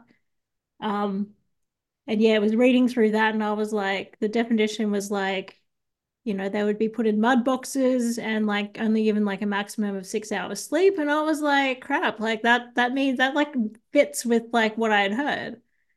So that Mm. like got the ball rolling. And then I was like, crap, I'm going to be joining the Sea Org. Then I was thinking as well, on top of that, I had to sell all my things, which, is if you're attached to things and whatnot, it's a bit hard to do. On top of the fact that I really want to go traveling and I really want to do that sort of stuff. So I'm like, I'm not going to be able to do that when I'm in the Sea Org. And then all of this stuff started piling on me going, I don't want to go. Like, Right. I don't want to join the Sea Org. Reality sets in again, in other words. Yeah, pretty much all this stuff comes Yeah. flooding in. And then what really takes the cake is, um, so the last time I went into the org was like the 2nd of August, 2023. Then it was like the 7th of August, 2023. I got a phone call from that person at Bridge and they wanted to sell me more stuff. Um, so before that though, I told her like on the phone call before she started selling me stuff, I was like, I'm having trouble sleeping. She's like, oh, I can send you references, blah, blah, blah, like help you with this. And then she was like trying to sell me the humanitarian series, like all of the LRH books on him and Oh, about yeah. his life and all that crap. The Ron Mags. Yeah, Yeah, the all one the of series. course the hardbound ones. Yeah. Yeah, I've shown those here. I've walked through some of those with people. in the past. Yeah, they're extraordinary publications. Let's put it that way. It's like 12 volumes glorifying and idolizing a man who didn't do hardly anything that they're describing in the books. That's what's so Yeah. wild. Yeah, it's absolutely wild. Other than maybe he was a prolific writer, which is the only thing that really is true. Correct. Yeah. That Correct. is, yeah. That's right. So yeah, she was trying to then sell me the humanitarian series, and then I turned around and said, "Well, I'm in," because I had debt at this point, because that was one of the things that was stopping me as well from going into the Sea Org straight away, Right. as well as all the visa and all that other crap. And she was like, and I was like, "Well, I'm not going to be able to take this with me. Like, how am I going to take all my materials?" And then she's like, "Oh, you can donate them," because she was trying to get me to buy it because of the other bridge person. It was like her 20 years in the Sea Org or something. It was coming up Wait a to minute. that, What? and She was trying to get you to buy she was thousands trying of to get me dollars to in buy books to the celebrate somebody's anniversary in the Sea Org? yeah. For fuck's sake. That's what she was trying to, and then I was like, well, where am I gonna like? I'm not gonna be able to take this with me, and she wanted me to donate it. I'm like, well, what's the point in that? Right. So Right. I didn't buy it. Exactly. I was like, nah. And then I was really pissed off because, like, at this point, like the week, like prior to that, because all of that stuff about the RPF, and then when I'd be on course leading up to sort of this, I would be thinking in the back of my mind, what am I doing here? Like, why am I here? Why am I wasting my time in this place? Like, I don't want to be here. That's what I was thinking leading up to me just blowing. Right. And then that was just sort of one of the final straws to me go, you know what? And then she never ended up sending me an email with any of those references until much later, like months later, when Months. after I She had blown, and I was like, well, you did this. Like I'm like, I explained, I literally had told her that's why I was annoyed. And then yeah, so Oh, because they can't even follow through on a simple "I will send you this" yeah. thing, you know. So then I was thinking, well, you're more interested in money than you are in helping me. And then that pretty much kind of confirmed that for me because like I was kind of thinking that by that time I was like, well, Scientology just is just, money grabbing. Then you have all these ideal orgs. I've seen videos that my ideal org has, sorry, my local org has done up the ED and the one of the other people who used to be the Pez. They would do videos where, they'd be like, donate your money. I think it's on one of my videos on my channel that I did. It's one of the clips is on that. And they're like, donate money or we'll come to your house. And you don't want that. Donate now kind of thing. Give us all your money. It's pretty much what their videos are all about. Like all those videos. It's like they don't even have any, they're not even trying to hide it. They're just like, give us your money. Yeah. It's pretty much, I mean, they've been doing this for 20 years, this whole ideal org thing. And so the fundraising is, I mean, is pretty desperate at this point, Oh, to get the, they're still uh, texting me. I got a text message the other day from literally like less than a week ago from one of the people there, from the person who used to be the Pez. And she was like, "Oh, you haven't, it's been a while since you've been to like an Ideal Org event, you should come along." And then like this Saturday or whatever it was, and then she's like, "Oh, there's a guest speaker by the name of I don't even know what his name is. I've never heard of the guy in my life." I'm like, I don't know, why would I want to come to a random event where you're just going to try and get money out of me, and then probably I'm going to be hauled into ethics as soon as if I walked in through the door. exactly. Exactly. Well, this is very interesting. So you just took off. You're just done. Yeah, I just never went back. Yeah, there it is. Well, I got to tell you, I mean, to me, this most of this story is you going in deep, but then just as quickly realizing what you were going in deep on. And because of a series of blunders on their part, and the time entered into it, right? They're dragging it out, dragging it out, dragging it out. And the local org, Brisbane, isn't particularly giving you your dopamine hits on a regular basis. It sounds like, Yeah, right? that's what I mean. I think it would have been a lot different if I hadn't joined the Uh-huh. Sea Org And Uh-huh. even if I hadn't joined staff, if I hadn't joined staff and I had just gone straight onto the bridge, I probably would still be in Scientology. Yep. I think If they so. hadn't gone so hard so fast, I probably would still be stuck in there. Yeah. But because I went like head first, it was sort of like gets you out Yeah. quicker.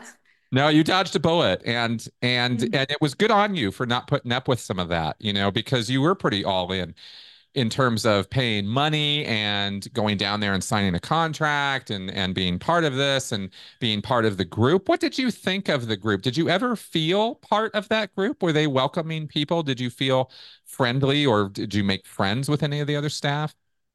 Yeah, no, I definitely did feel part of the group at least some of the time.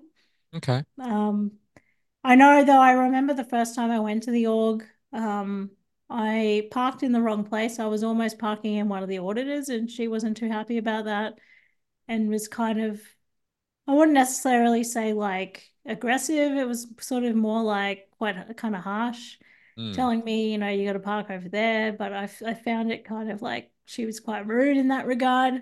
It kind of rubbed me the wrong way. sure. But I kind of dismissed it and just went in anyway. Um, but yeah, generally I did. Like I talked to the Hez and she was the EO, the ethics officer beforehand. Mhm. But then she got promoted to be the Hez. Um, Right. Which and puts yeah, her up for divisions 1, 2, 7, and 1, and so 2, by the way. yeah, Yeah, that's yeah. the that you're using all the acronyms, which is awesome.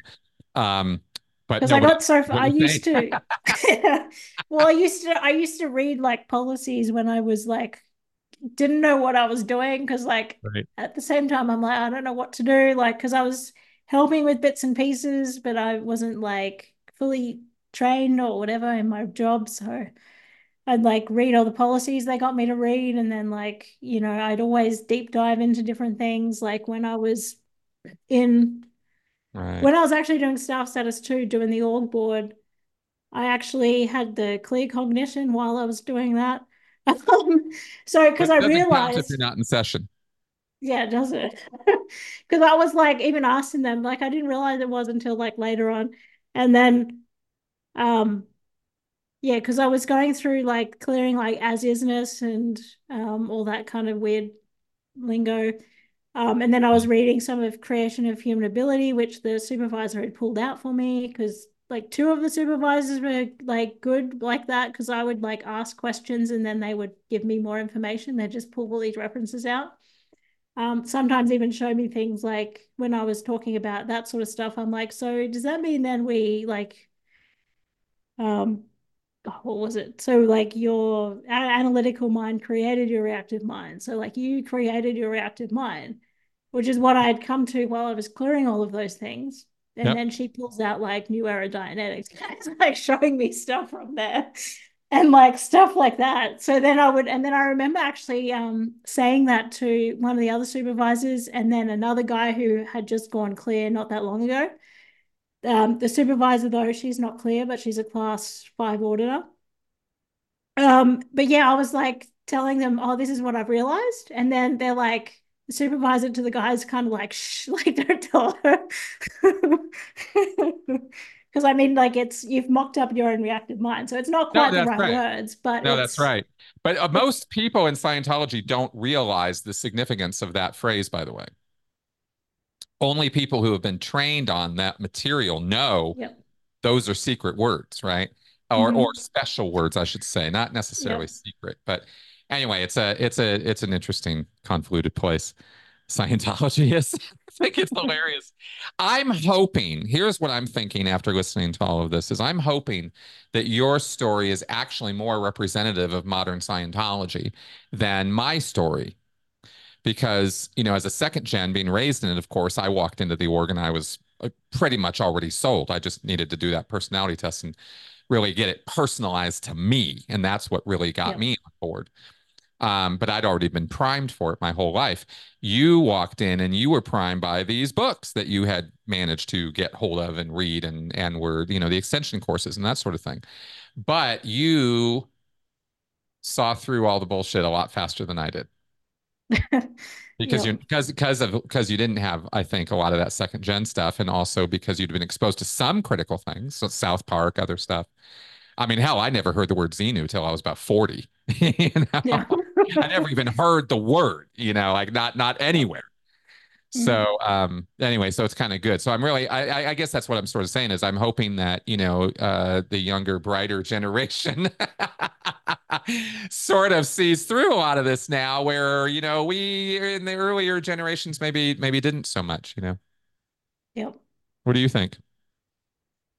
Uh, yeah, definitely. I think it also makes a big difference if you obviously didn't grow up in that environment, like if you got a normal education and stuff like that.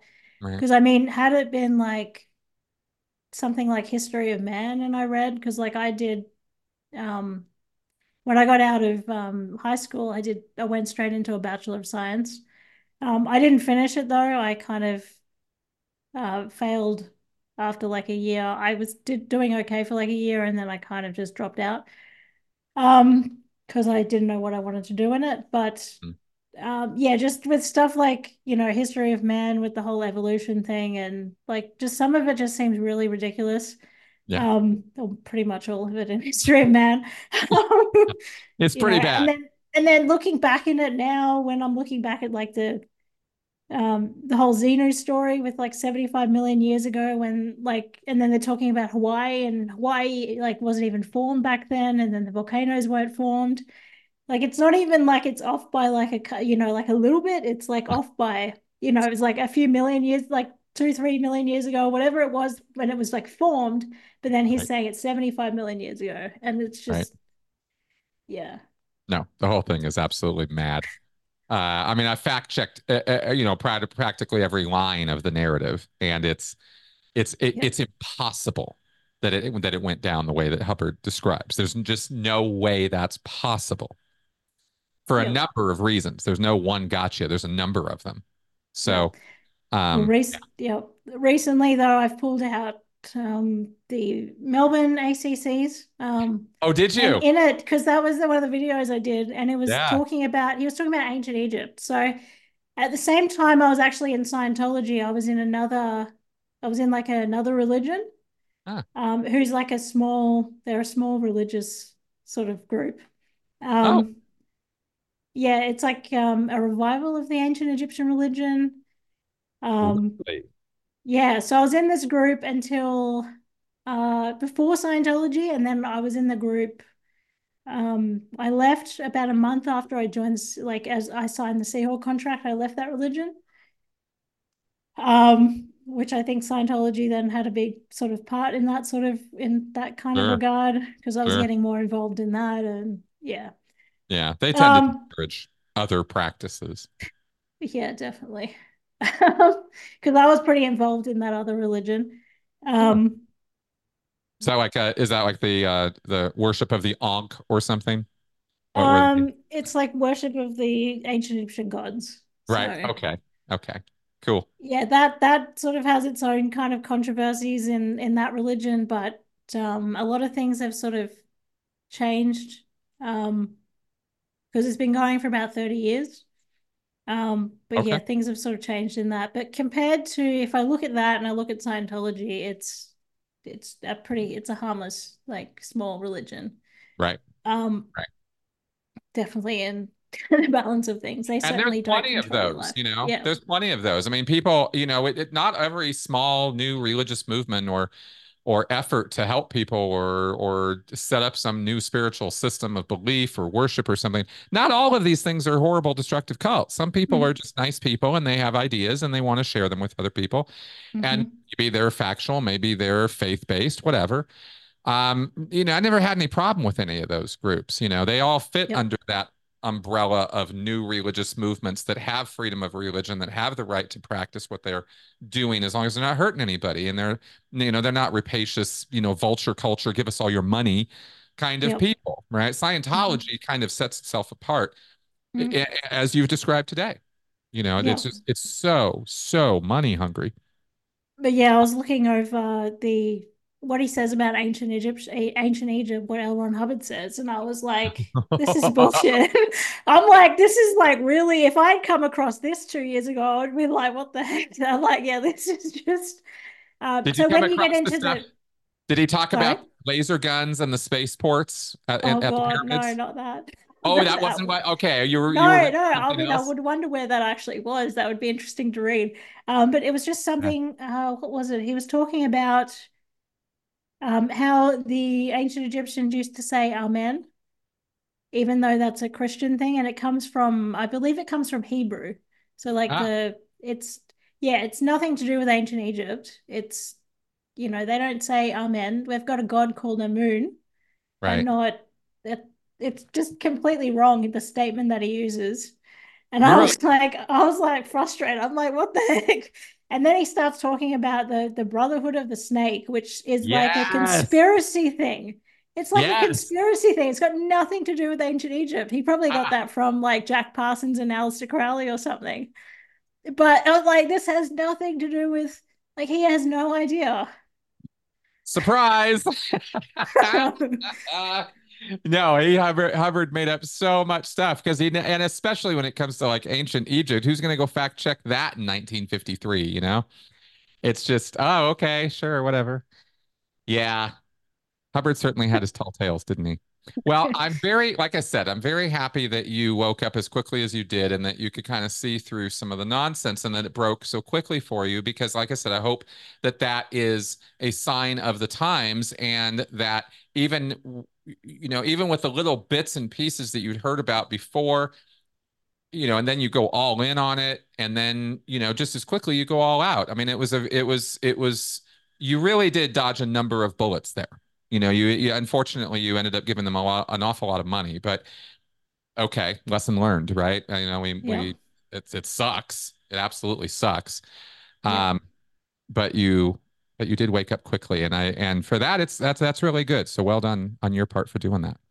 Thanks. Yeah, it was Yeah. good to get out now anyway. Like as in like I regardless of how much money it's, at least I've didn't get in so far that I got into the Sea Org and then, it Right. would have been a lot worse. So It would have it's been, and yeah. had they been just a slightly more efficient or slightly more dedicated in their post duties, and actually, I'm sitting here evaluating them from the Scientology standard and thinking these guys slacked off hard.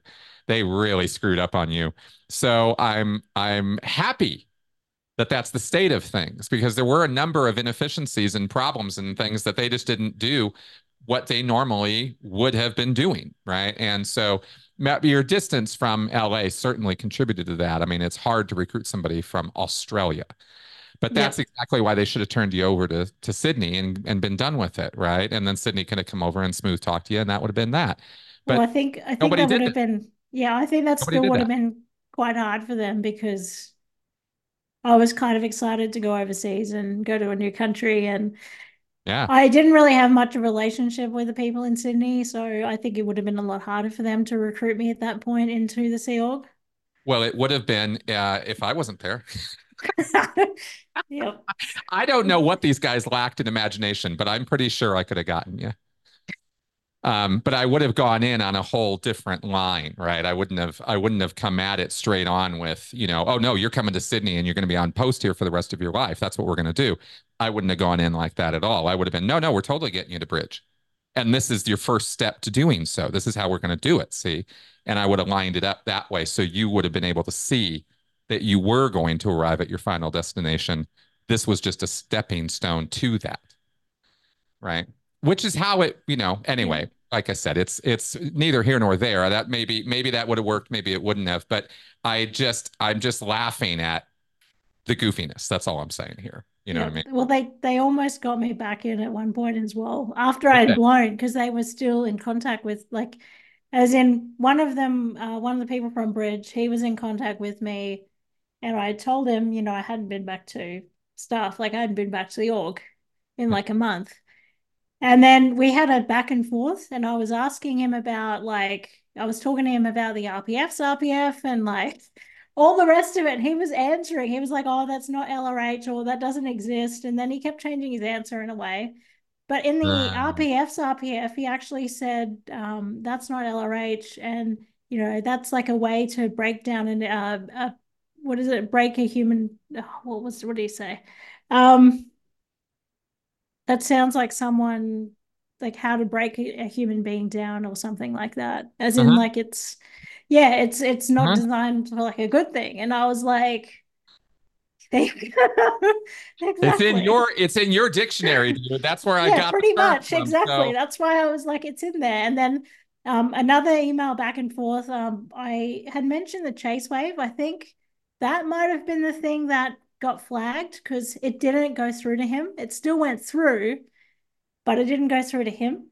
So I was like, did you receive, like, it had been like a couple of days and he's pretty like good at replying back. And I was like, did you receive my email? He's like, no. And then he's like, can you send it again? So I sent it again, still didn't go through. Then I sent it, he's like, can you take a screenshot of it and send it to me? So I did, and it worked. It went through and he answered. wow, what did he So have to say about the chase wave? I think he was like that was like back in like a while ago, and that those people have been punished and taken off it, and it was like a few individuals and all this kind of stuff like that, I see. basically. Okay. Yeah, He's whitewashing pretty it. new to Bridge, so he's only been there since 2015. Yeah. But yeah, it was like back and forth, and that was pretty interesting. I know that the DIRCOM is always CC'd in on everything, as in like when you send an email, it's even though you don't see it CC'd in, because I've got a bounce back before.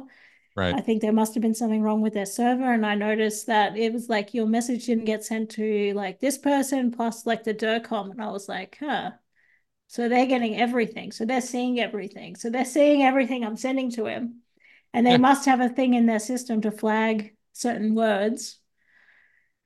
I'm surprised RPF didn't get flagged, but clearly Yeah. got they probably. Well, Xenu probably would have. Interesting. Very, very interesting. And typical. I mean, because that's how all communications are supposed to be routed in Scientology churches Yep. anyway. Everything goes through HCO. Like I said, HCO has a lot of power. Yep. That's the division next to the executive division that has the most power in a Scientology church. Because that's where the ethics section is. That's where Mhm. the mail sorting is. That's where the reports are done, and that's where people are hired and fired. Is all Yep. through there. So they control the structure and function of the org as a whole. That's their function. Yep. And so this kind of thing of policing communication is part of their job. I mean, it's nefarious, it's authoritarian, but that's how the setup is. Yep. That's just how So it is there, you know. then I decided I was going to go to Nepal to Nepal, visit. Yeah, so I've got my ex-husband's from Nepal, so I went and visited him and his family. I still got a good relationship with them. That was a couple months after I blew because I was like, you know what? I haven't seen them in like over 10, 12, whatever it is, years. I might as well go on a holiday over there, get my head out of Scientology so then they're not contacting me, and then so I can just, I felt so much better coming back, just being out of Scientology, if you know what I mean, and just sort of oh being out yeah, of the country and just, in a completely absolutely. different environment. That definitely helped. And then when I came back, the person that dressed up as a drop bear, that person from Bridge, we ended up having a conversation. That was the last conversation I had with her. She kept asking me, like, what have you done? She kept being really annoyed at me, like I was hiding something from her because I was like, I'm not interested in Scientology anymore. Right. And then I told her that I read the OT levels and that I didn't agree with it. Yeah, she was not happy. But like as it was leading up to that, it was like she was telling me, oh, anything you say won't be held against you or whatever. Um, and then stuff like that. And then she was like, oh, have you been sending like hate mail into the org or anthrax? And I was like, what the heck? It was the weirdest conversation. Then when I told her about the OT levels and stuff, and that I had been looking at black PR on the internet, um, because as soon as I got out, I was just looking at everything. Um, she was like, oh, you shouldn't be watching that stuff. You shouldn't be looking at the OT levels. There's a reason why, like, if you're not ready, blah, blah, blah. she was just going off, and she's like, you left staff, you blew from staff, you should have had a sec check, this isn't the right way to go about things. Like, she was just going off at me.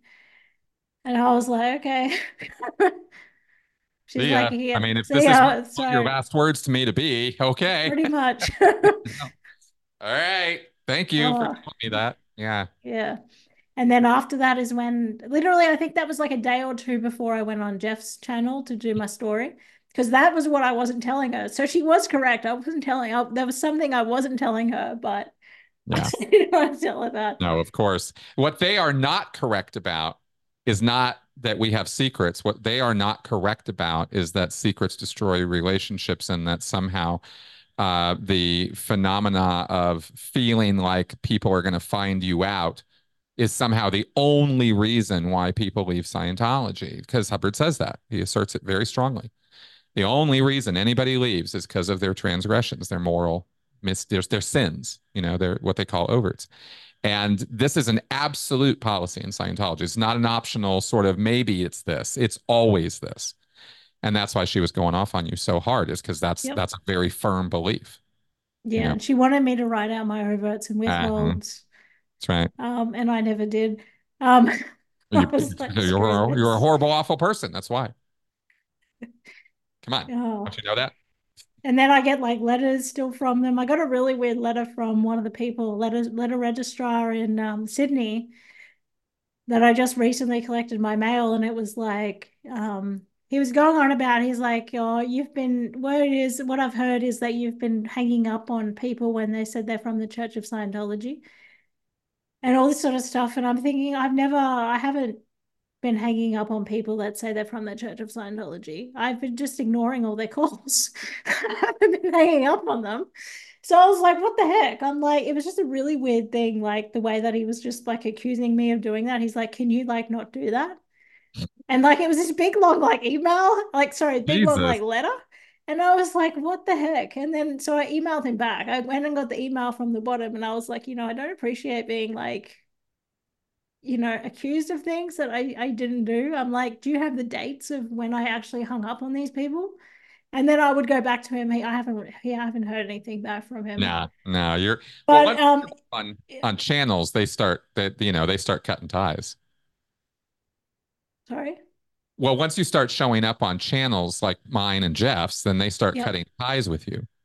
So I I doubt haven't you're going to really hear much from been them.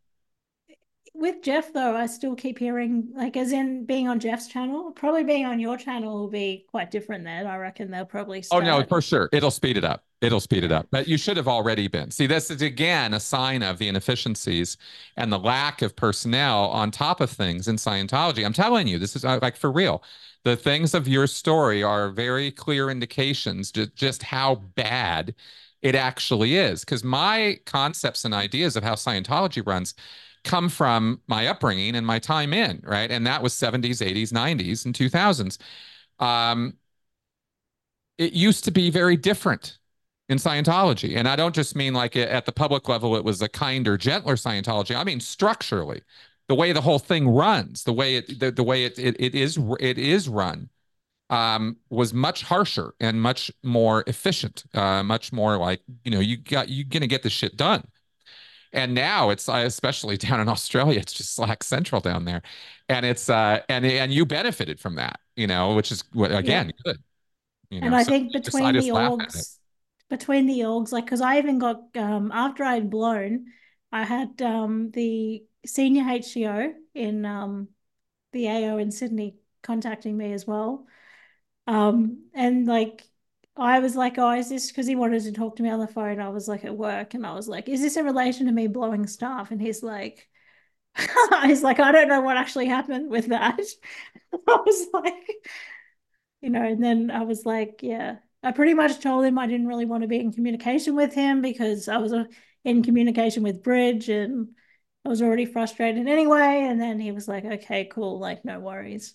Right. Um, but I think between the orgs, they don't. Then he actually contacted the person that I speak to in Bridge through the senior HCO at Bridge about that, which is kind of weird because normally they don't communicate that much between the orgs, like especially not in another country. So Right. I think by the time everything gets filtered through all the different orgs, because like, I'm on lines at Brisbane, I'm on lines at the AO, technically they keep contacting me. LA org keep like contacting me as well. Bridge. So like there's all these Yeah, different, it takes a while. Takes a while. yeah. I was getting mail for months after they declared me. Oh, It I takes got a a whole while to bunch filter of, through I got the like system. the Impact magazines and all the Yeah. other stuff because I'm still technically an IAS member for like Well, one thing you another, can do, one thing you can do that will legally, although I don't know about in Australia actually. I don't know if this would be necessary or not, but something you could do is write a resignation letter and send it to them. I mean, that'll definitely put the cap on it, you know. Yeah, no, just say I don't want any more of this, and I want you to take me off all your mailing lists. I am no longer a Scientologist. I am no longer operating under the rules of Scientology, and I do not want to have anything more to do with you. That's pretty much all you got to say. But it matters apparently legally that you say that, or it could matter, and whatever. Regardless, you're out. That's all that really yeah. matters. All right. Well, listen, I'm going to start wrapping up here, but I want to thank you for generously giving of your time here to share your story with all of this. And like I said, it's a good story, especially because, this is progress as far as I'm concerned in how Scientology is doing in the world. It's doing badly Yeah. and it mismanages its own people. And even when somebody is anxiously giving them, thousands of dollars, they still fuck it up, which is Yeah. absolutely awesome, right? I mean, that's what we Mhm. want, and we've got it. And so, and you're, literally within months of getting out of this thing. So it's if this is current state, then this lines up perfectly with everything else we've always been talking about. This thing is on its way out and it's destroying itself. Yeah. And I feel very strongly that's the case with Scientology. It's a tiny pipsqueak little cult that is dying off, Mhm. and its destruction is built into it. It's Yeah. not like we even had to do a whole lot, but the more we expose, the more we do, the faster that destruction, that self-destruction happens, and that's what's encouraging to me in all of this. Did you have anything else that that we didn't cover? Did we miss anything that you wanted to talk about today? Because if so, I want to give you that. Not really. Just Okay. that basically my local org was very small, like they wouldn't have many public come in, if at Right. all, and then even like the public Scientologists wouldn't really come in. Um, I think the most amount of people I saw on course was maybe like less than 15 at one Right. time. Right. And that was like really rare. Like a lot of the time I would be the only one in the course room. Or you'd have two course supervisors in there, and they would just be one of which is like also an auditor, as in like officially her post is like an auditor. Right. And they would just be in the course room studying. So like there wouldn't be many public coming in. I think bodies in the shop were probably between 20 and 30 Yeah. Yeah. every week. Yeah. They had over $1 million in advance payments, basically. So money that people had paid for services and all the rest of it, just sitting in the account, and it's going up and up and up and up and up. Never That's really good. going down. Right. Because I used to help with the stats to put him into the machine or the computer, should I say? Um, and then I'd have to print them out and stuff like that. Um, Yeah, I once had one of the CLO Sea Org members getting up me because it was after 2 p.m. and she was calling and she wanted the gross income stat. And I didn't have that for her because I'm like, I don't know what's going on. I'm fairly new still. I'm like the ED's running around like a chicken with its head cut off, which is what I was telling her. And she was like, that doesn't matter. Like it's after 2. I need this stat. And the ED was very hesitant to give it to her anyway because it was really low that week. So I think she didn't want to answer the phone. And then meanwhile, I'm getting like yelled at by this Sea Org member, and I'm like, I have no idea what's going on. Yeah. Yeah. I never experienced anything like that. Yeah. Not at No. all. Nope. Nope. In Santa Barbara, we had that every week. Yeah. Totally get it. Totally get it. Well, how interesting. All right. Well, like I said, thank you very much for all of this. The No numbers are, worries. of course, again, confirmatory that there's just nothing really going on there. And the idea that this is some big booming operation is absolutely not true. Yeah. Um, okay, well now you have a YouTube channel that you've begun. Yep. Do you want people to know how to reach you, or how should they find out more about you? What would they do? So if you just go to YouTube and Theta Novus, yeah, that's where my YouTube channel is. I've put sort of an introduction in the as like a writing introduction in there. I haven't really done an introduction video, but I do have an interview that I did with Jeff as well on there. And I've Right? done a few videos. Currently working on a couple of video games. As like a parody of Scientology. So stay tuned for more of that. I'm still working on a lot of stuff though before I can release anything or even sneak peeks. So Sure, sure. yeah, Great. Well, more power to you. Thank you very much. And thank Theta you. Novus is the name of the channel, and I will put a link to it in the show notes here today.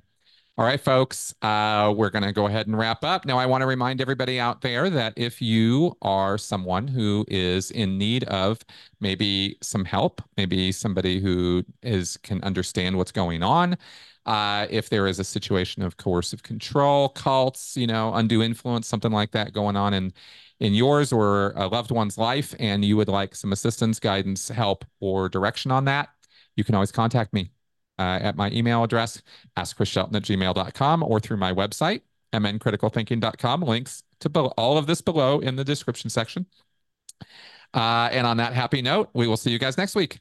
Bye bye.